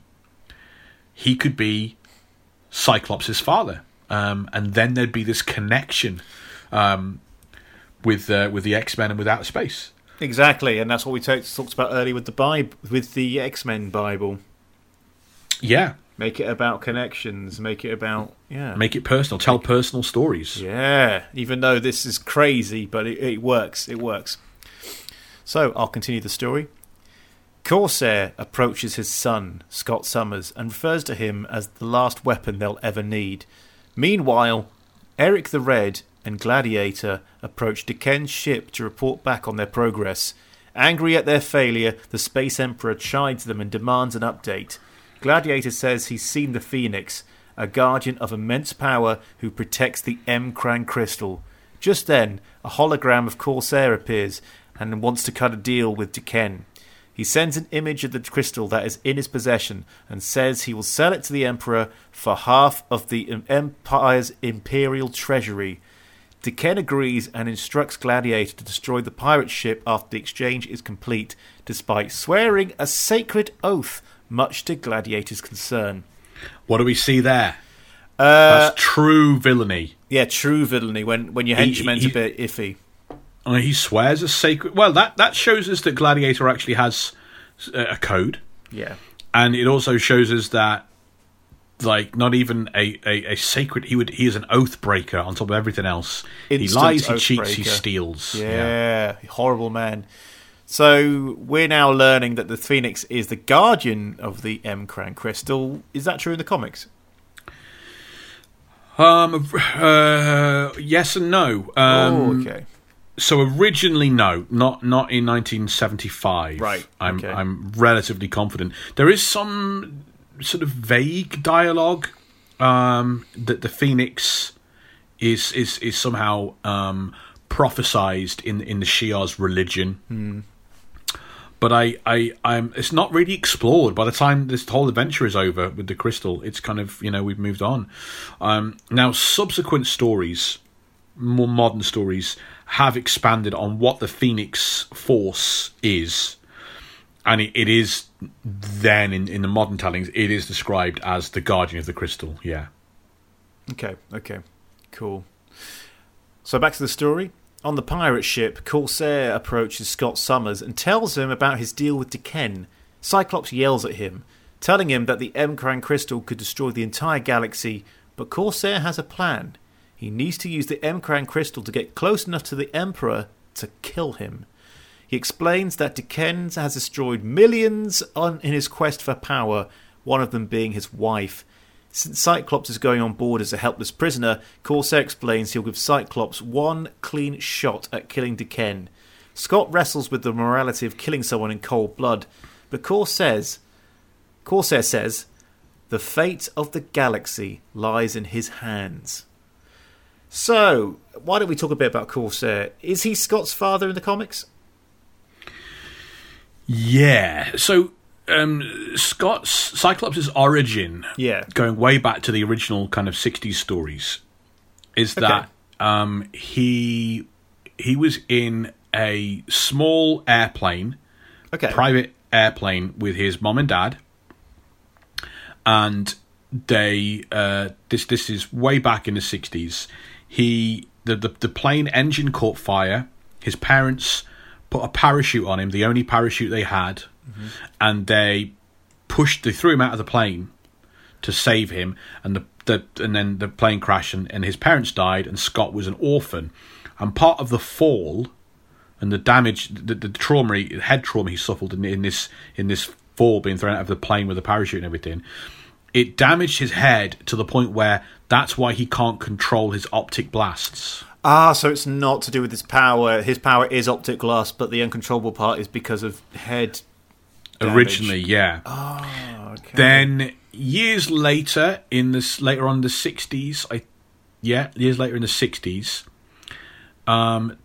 they discovered that actually Scott, and he has dim memories because he was a little child. Scott wasn't the only little boy. He has a brother who was also, the parents used only two parachutes in, or they strapped both boys to one parachute. Okay. And Scott and his brother Alex were separated in the orphanage and didn't know anything about each other. And then he meets up with Alex, and Alex also has some mutant power and becomes the mutant Havoc. And then this stage, they kind of try and wrap it all in together. So we find out through Clement and later on Byrne and stuff that the Christopher Summers, Scott's dad, was a test pilot for NASA and all sorts. He was a Air Force major, and they were in the private airplane with the two sons. And instead of it just being like the engine caught fire, they were attacked by an alien spacecraft. Right, okay. They throw their children out to save them for whatever's about to happen. And they are abducted, kidnapped, and they find their way into the Shi'ar Empire as kind of curiosities. The humans are kind of like, it's almost like a zoological thing, and then they end up in as slaves to the Shi'ar Empire in these horrible slave camps. Wow. they are given modern stories give him a very dark origin in space. Him and his wife, the Mad Emperor D'Ken wants Cyclops' mom, Catherine, to be one of his harem slaves and wants to, rape her. Oh, God. And Corsair attacks to stop that from happening, and so D'Ken murders Catherine right in front of Corsair's eyes, and then sends Corsair off to the worst slave pits, where sort of political prisoners are kept. That's not there in the 70s, all of it, although it is clear that that his wife was killed by Emperor D'Ken. Right, okay. They make it look a little less harsh back then or something. And then they just don't dwell on it. They just don't dwell on it. It's quite clear. If you're an adult and you read about slaves and they use the word harem or whatever, you know the awful implications of what that is, but they don't need to spell it out for you. Of course. So back to the story. Meanwhile, the X-Men are pursuing the Starjammer's ship. Lilandra asks Phoenix to transport them to the ship, but she is weak right now. Corsair approaches Scott and tells him the time has come. As they board D'Ken's ship, Corsair tells Scott that he's also from Earth and he barely remembers the children he left behind there. As the two approach the Emperor, Jean uses her psychic powers to find and communicate with Scott. Just as Corsair hands the crystal over to D'Ken, Cyclops is unable to fire. Gladiator then summons the Imperial Guard, a collection of alien soldiers with different powers. However, the Phoenix teleports into the throne room along with the X-Men. Corsair dives at the Emperor, shouting, "You've lived too long." But to his shock, he discovers that D'Ken was using a shape-shifting body double in his place. The real D'Ken tells the Imperial Guard to destroy the X-Men. Just thinking about the shape-shifting body double, do you reckon something annoys me about that? Because I would have gone, he might be using a body double. We are surrounded by superpowered beings and immense technology. There might be a chance there's a body double involved. You're saying that's what I thought. The character should know that already. Well, they should have, at least that thought should have entered their heads. I felt. Why? Because one, the X-Men worked previously with a guy with that exact power. But Corsair doesn't know that, does he? Yeah, but Cyclops could have gone, oh, by the way, he might be using a body double. Listen, then you'd spend then in every single scene, whenever they encounter anyone, Cyclops have to stop and go, wait, what? I'm fairly certain this is a shape-shifting body double. No. They should have a little device that you scan. No. Or just get Wolverine to sniff You them. approach everything like a video game, and you're all trying to plan around the tactical scenario, and the stories kind of flow a bit differently, don't they? I know, and I don't know. I'm just used to surviving in video games. So maybe, yeah, you're right. All his time in them slave pits, Corsair should have spent a bit more time playing Metal Gear Solid. Absolutely. Also, there's a lot of super beings in this scene with different powers, as I said. Is it worth us talking about the Imperial Guard? I mean, who are they? Yeah, as we said, Dave Cockrum, when they were devising, they knew they wanted this kind of superpowered team, these guards to have all different powers and stuff. And Dave Cockrum came up with a suggestion of, why don't we just quickly ape the Legion of Superheroes from DC? Dave Cockrum spent 2 years as an artist on that book. And in fact, he designed several characters that were rejected by DC that ended up becoming Nightcrawler, Storm, and Colossus. Ah, okay. The rejected designs for Legion of Superheroes ended up becoming intrinsic X-Men characters, and he had a bunch of other kind of ways of modelling on this stuff. So Cockrum spoke to Paul Levitz, who was the writer of Legion of Superheroes at the time at DC, and showed him his ideas and his sketches and designs, and said, do you think there's going to be any problem with that? And they just said, nah, it'll be fine, there won't be any trouble over this. So I mean, I guess I could go through and say well, the shapeshifter is Hobgoblin, and he's based on a Legion of Superheroes character called Chameleon Boy. And I could go and do them all, I suppose, but I don't. The problem is you wouldn't know any of the Legion guys. Gladiator is Superboy. Yeah. And then there's a bunch of others. Sorry, Hobgoblin. I thought there was already a Hobgoblin in Marvel. There was not at the time, no. At the time. Okay, my bad, that's fine. This is the first Hobgoblin, and, he's an alien from outer space. There's not much, carryover. And he only ever operates as part of this group. They're given an origin in kind of 2006. It's kind of apparent they're different aliens from different worlds, and they come back again and again. They're such a rich, beloved part of the X-Men stories. The kind of origin they're given in 06 is that centuries ago, the Phoenix Force entity is in Shi'ar space for the first time, and it bonds with a citizen of the Empire called Rukshir, and he becomes the first to attempt to control and embody the Phoenix Force, but is ultimately overwhelmed by the power and becomes the very first Dark Phoenix. Goes insane and has destructive impulses and rampages through the Shi'ar Empire and kind of destroys many planets in the process. And so the Emperor at the time creates the very first Imperial Guard for the purposes of stopping the first Dark Phoenix, and Gladiator's one of the first members, along with some others that are still here in this, and that guard becomes then the primary first line of defense of the Shi'ar Empire. Too right, you put Gladiator on first. It's like you built the team around Gladiator. Yeah, absolutely. Okay, we're up to the last bit of part 4.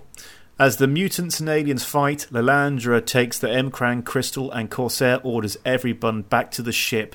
But before they can get back to safety, they are set upon by more Shi'ar guards. Just before everyone is safe, Eric the Red ambushes Cyclops, but is blasted by Corsair. One of Diken's guards with firepowers knocks out Scott. Corsair grabs his unconscious body and heads to the ship, only to see Diken holding the M'Krang crystal, with Gladiator holding Lilandra hostage. Before the crystal can be activated, the Phoenix emerges, proclaiming itself to be the guardian of the crystal. But before the super being can do anything, Diken has already unleashed the crystal's power. Everything they know will soon be pulled into the negative energy of the crystal. How did you enjoy this episode? Well, this felt like there was a lot of stuff going on, if you know what I mean. Because it feels like all the pieces are now out of the box, in place. We now just need to play out, and then there's no other surprises. It feels like they've done everything, and now they just need to conclude the whole thing. I think the episode before, they were really trying to jam so many elements together. They wanted to introduce the Shi'ar and Gladiator and have this whole thing with Banshee and Black Tom and Juggernauts, and also Jean's in the hospital kind of becoming the Phoenix. Yeah, you're right. It's a lot more straightforward now as we head into part 5. So we come to the final episode, part 5, Child of Light. On Diken's ship, the power of the M'Krang crystal turns Diken into a super-powered form bonded with the crystal, and is now creating his own universe inside the crystal, where everyone else will soon be. Phoenix needs time to study the crystal to stop this from happening, something which only she can do. Before that, she transports everyone aboard the Starjammer's ship and returns to Diken's vessel to scan the crystal, putting herself out of range of the Starjammers. Phoenix gets sucked into the M'Krang crystal, but a huge shockwave erupts through space, and Lilandra says that Phoenix has failed. They all look in horror as Diken's ship suddenly starts imploding with a blinding light. Okay, it's a huge thing, but how dangerous is the M'Krang crystal in the comics? This is the most dangerous. This is the biggest stakes that the X-Men have ever encountered. Right. It is the most dangerous, powerful thing they've ever come across. More than the Phoenix, which they're just sort of getting. The Phoenix is quite a powerful cosmic. It's like a Thor-level character, was meant to be. But the M'Krang is this huge. In the comic books, it's a huge pink crystal. older than known history. Inside, there is like this other world, the kind of the city that you can sort of see unmoving within the crystal, and in that other world, there's a glowing sphere, which is a neutron galaxy.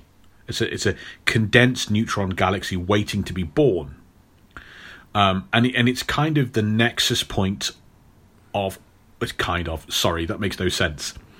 It is said to be the nexus point of all matter and all antimatter of not only our universe, or sorry, the 616 universe, but all different realities in existence. The nexus point of everything in existence. The home world of the M-Crown crystal, no one knows where it came from, but it's the first planet to form, apparently, in the entire, entire universe. It's as old as time. Whatever race once lived there is long dead, and only they've got these structures which are, one looks like a Colosseum, and its creators, the creators of the world around it, named the crystal the end of all that is. And since the Shi'ar kind of absorbed this kind of part of the galaxy into their empire, the planet and the crystal remained strictly under Shi'ar protection. It has a stasis field which keeps the world inside it frozen, and should that be destroyed, the gravitational forces would extend into the universe, and it would suck all matter into a black hole within inside itself. It would collapse this universe and then create, like, the thing inside it would burst free and create a brand new universe that would overwrite ours. Oh god, that's a nightmare. That's a night. That's a quantum nightmare. Okay, so that's pretty fearful. Back on Earth, there are environmental disturbances across the planet. Charles Xavier deduces that the M-Crown crystal is responsible for the gravitational energy, and it will soon absorb the entire galaxy. The X-Men are the galaxy's last hope. As the Starjammer's ship loses control from the crystal's gravitational force, they crash land on a nearby planet covered in pulsating growths. Before they can explore, D'Ken appears as a godlike super being. The X-Men battle this fearsome being, but they are no match. So, does D'Ken gain all these awesome powers in the comics book as well? No, not at all. This is a big change. This is a big change. Yeah. No, it doesn't grant... This is quite a kind of a classic action-adventure cartoon thing. A thing, it gains you great powers. D'Ken is certainly... There's a certain alignment that comes up. Okay. When X amount of planets or stars, I think 9 of them are in the right alignment with the M-Crown crystal, it can unleash a great power. But it's, that is also conjecture, and it could also be just a myth, and it's not clear what D'Ken hopes to gain by mucking around with the M-Crown crystal. But no, this is very convenient for lots of battles and fighting and stuff, but all the fighting in the comics is done between the X-Men, the Imperial Guard, and the Starjammers, and all that back and forth. But no, D'Ken doesn't get this kind of power. He's very quickly thwarted. Okay. That's is that a bit of an anticlimax, would you say, in comparison? No, because it's a madman's fallacy. What he wants to do is probably just not... There probably is no way of getting power, right?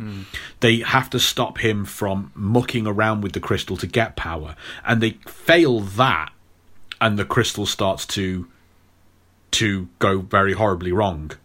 But D'Ken doesn't gain any powers from it. He's not really the threat. The crystal is really the big threat. It's almost like we're beyond... It's almost like the X-Men are going beyond a story where a mad villain is the threat to this whole kind of almost existential level of... It would be the end of reality. Yes, yeah, that makes perfect sense. Okay, back to the story. Lilandra shouts at her brother, telling him that the crystal will gain him nothing and that he's trapped within it. He will be destroyed by the crystal.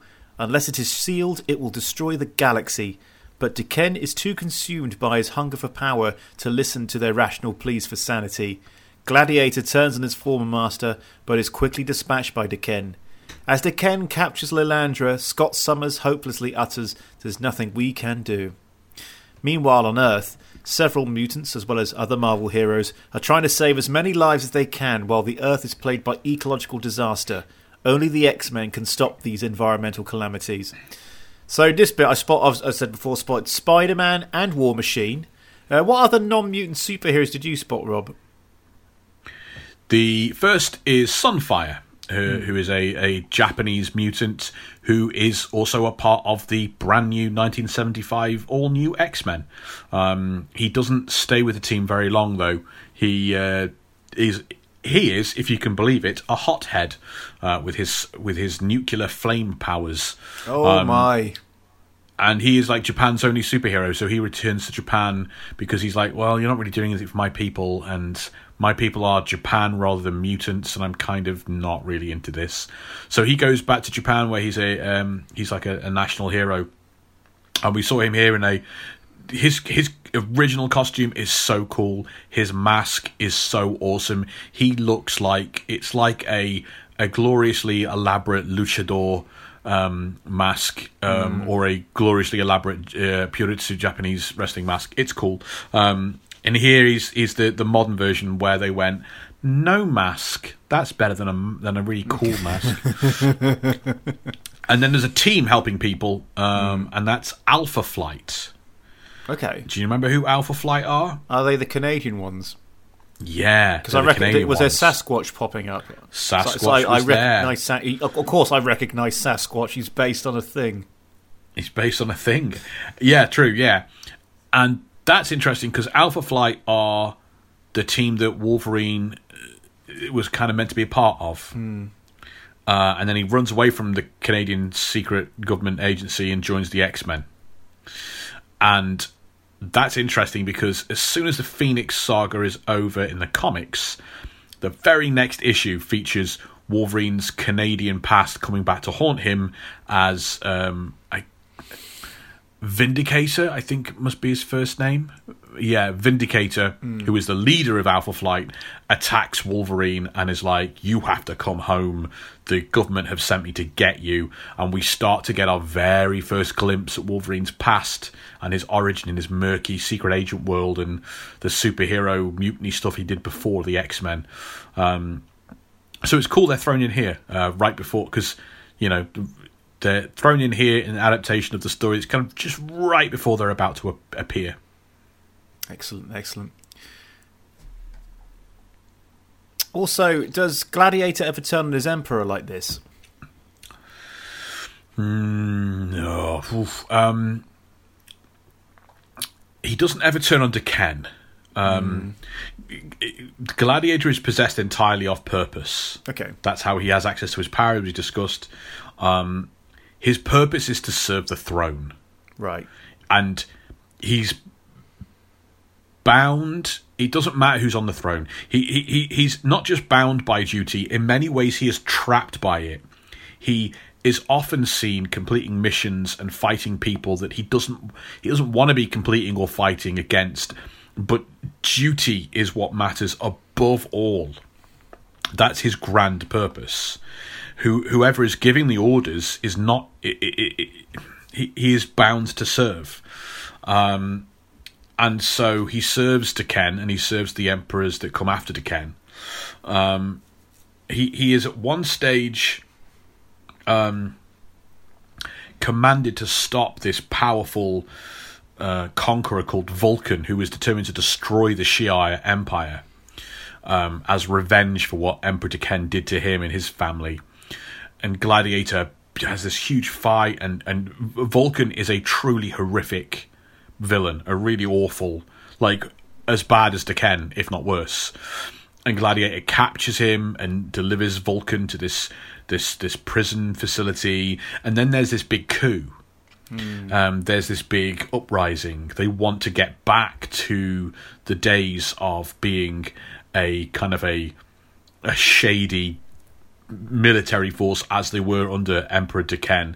And so this kind of like this resistance force or this coup d'etat free Vulcan and basically put Vulcan on the throne. Vulcan, who is not a Shi'ar. And okay, he takes the throne. He kills. He it's a coup against Lilandra, who is Empress, who Gladiator serves loyally. But as soon as Vulcan consolidates his rule with the influential families of the Shi'ar and becomes the Emperor, Gladiator serves him as well, and he hates every second of it. But that's not part of his makeup. It is. A minute ago, I was kicking your ass and beating you and defeating you and locking you in prison. Now you're the Emperor. I just have to serve you. Wow. And it goes and goes and goes and builds and builds and builds to the point where the new Emperor Vulcan orders Gladiator to execute Lilandra. And that is the breaking point. After all these centuries, he finally turns on the throne, and he refuses to murder or kill Lilandra, and he, for the first time, becomes something of a rebel. Although he loses his powers briefly, because that's where all his power comes from, but he starts to have this realization that really his duty is to the Empire, not the person that sits on the throne. But it's a big deal. Hopefully we'll get to do Vulcan at some stage. That's a really cool story that involves a lot of X-Men history. These writers, they get so smart in the modern era, like with not even the modern era. Chris Claremont and Dave Cockrum tying back to the Cyclops origin and going, oh, what if the plane was attacked by aliens that were Shi'ar? Modern writers get to do cool stuff as well, and they can find these plot points from over the decades and weave them together and go, what if he was this? It's cool.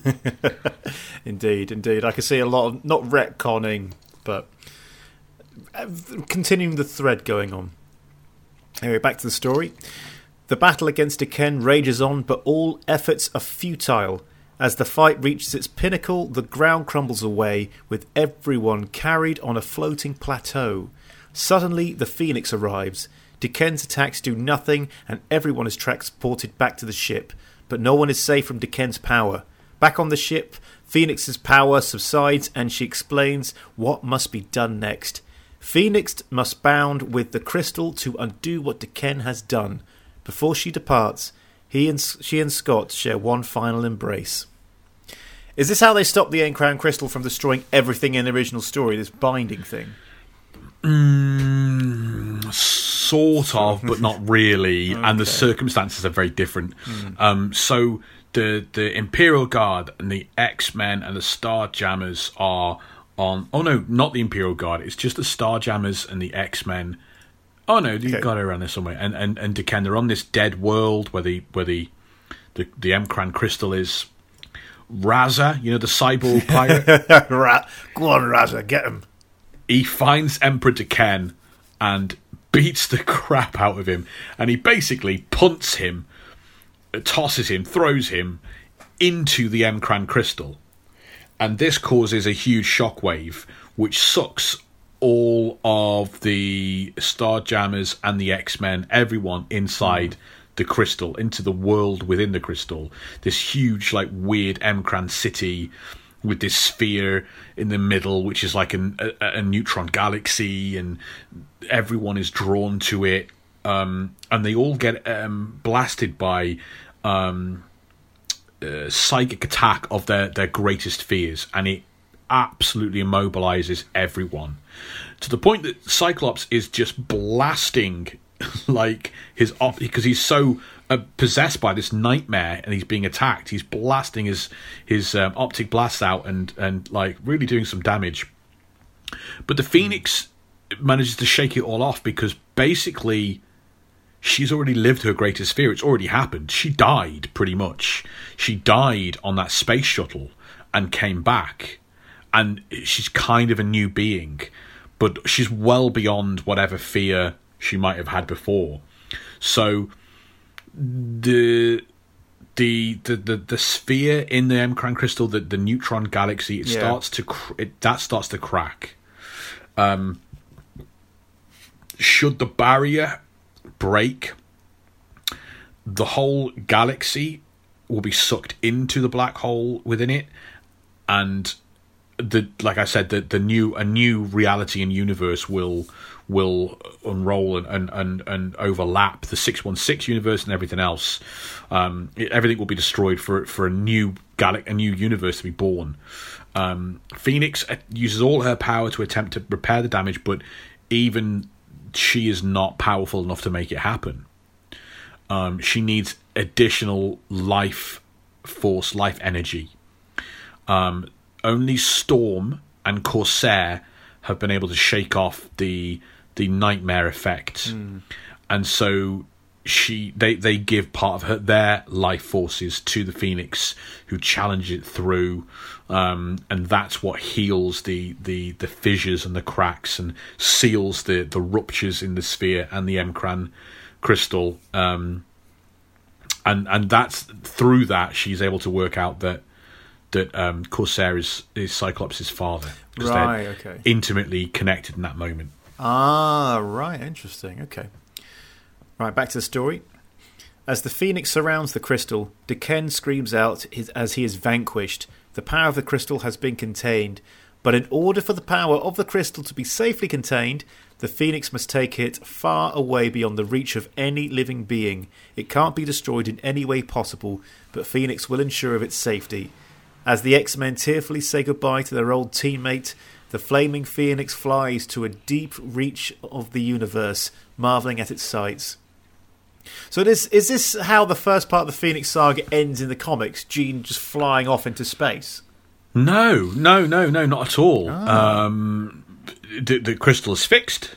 All is well. All the kind of gathered races of the Shi'ai Empire basically recognize Phoenix as the great protector and the savior of the universe, which is cool, because they were just about to kill her. With all the repairs completed, Phoenix is able to power up another Stargate, and boom, they're all back home straight away. Excellent. And Firelord is still there. I am Fire Lord. And he was like, but don't worry, it has been explained to me that I was duped like a mark by a carny. My apologies. I will no longer try and kill you because a man said you were bad. And yeah, so no, it's back to, they all have a day off. Pretty much the next day have a day off, and it's I find it quite interesting that the animated series chose to sort of kill Jean off at the end here. I mean, they at least give it this presumed dead send off. Yeah, it's quite an emotional send off. Yeah, and I don't know if you remember from part one, but one of the production notes you had was this suggestion by Eric Lewald that we'll kill her off or we'll send her off into space until we bring her back in another episode's time. I think there's only I think she does start to come back in the very next episode. But it gives it a mark, a kind of like a big. It gives it gravitas. It gives this thing off she has to make a sacrifice here to save everyone. Yeah, a lot of that. So we're on the final bit now. On Earth, Lilandra tries to convince Charles to come with her as she sets off to restore order after the chaos her brother caused. But until humans and mutants can safely coexist, Charles must remain on Earth. Corsair and Scott share a moment together, neither of them knowing of their true relation to each other. As Lilandra and Corsair depart the planet, Lilandra promises Charles that they will meet again. Charles tells Scott the legend of the Phoenix, a legend of hope that never dies, as Cyclops stares mournfully into the sunset. A lot of goodbyes here, a lot of sad goodbyes. Is it like this in the comic books? No. No, like Jean doesn't go anywhere, and Charles and Lalandra don't separate. What? Or they bunk up? She comes through the Stargate with them, and the Stargate immediately burns out, which means that she's trapped on Earth, basically. But she also explains that D'Ken is... maybe I skipped over this part. D'Ken is comatose. Oh, The going into the M'Kraan crystal fried his brain, and it's like it hollowed out his mind, and he is no longer able. That's vegetative. He's no longer able to rule, and so by line of succession, Lalandra will become the new Empress Majestrix of the Shi'ar Empire. But she's also however, it's crazy up there because they were seconds ago they were about to kill me. Yeah. So she's gonna hang out on Earth while all the vast, the powerful houses of the Shi'ar Empire rule in kind of the Parliament way, and while they're putting the kind of the bureaucratic things in place, she's like, I'm gonna hang out here until I can take the throne, and she lives with Charles Xavier and the X-Men. Fair enough. And that is how in the comic books the first Phoenix Saga ends. So there we have it, 3 episodes of the X-Men animated series, episodes 3, 4, and 5, concluding the first Phoenix Saga. And I think we've taken a really great journey through the comic book interpretation of the story as well. Will, final thoughts on the Phoenix Saga as a whole, parts 1 and 2 then, I guess? As a whole. As a whole, the Phoenix Saga, the whole thing we've talked about, yeah. Yeah, a lot happened. For a cartoon, a lot happened. I mean, it was just non-stop. There was no reprieve. It feels so much bigger than any other cartoon I've ever seen. Yeah, absolutely. I've never seen. I mean, I've never seen any crossover events in cartoons for a start. So, well, how is this a crossover event? It isn't a crossover, but I mean that's the only way I could think of a saga. Big scale, big scale yeah. event.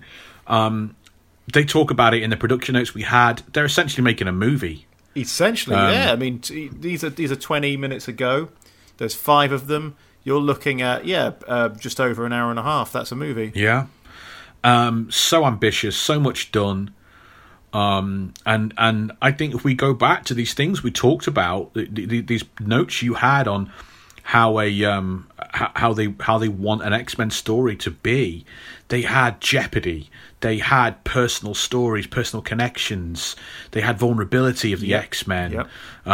They didn't write down to children at all. No, never. A real great achievement. And favourite parts of the trivia that that I've dropped on you? Leprechauns.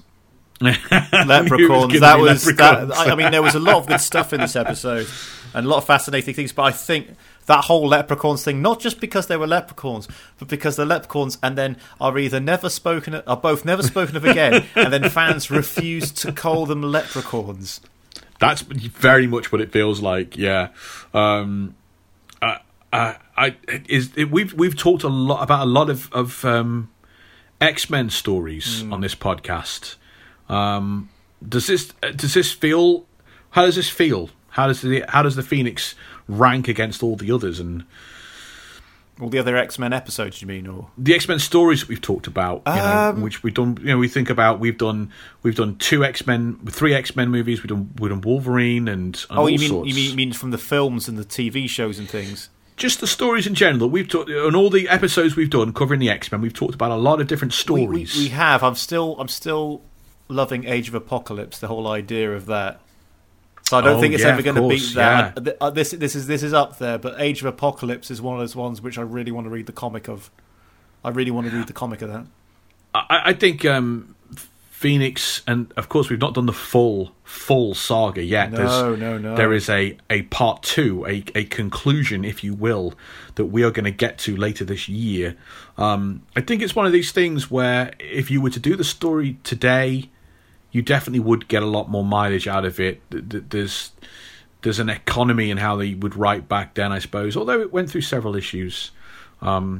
If you are interested in checking out and doing what Will cannot do, much the same as it was in part 1, you want to be checking out the X-Men Epic Collection Volume 6, Second Genesis, which is referring to the fact this is the second birth of the team, and that's got tons of the stories in it. Epic Collection Volume 6, Second Genesis.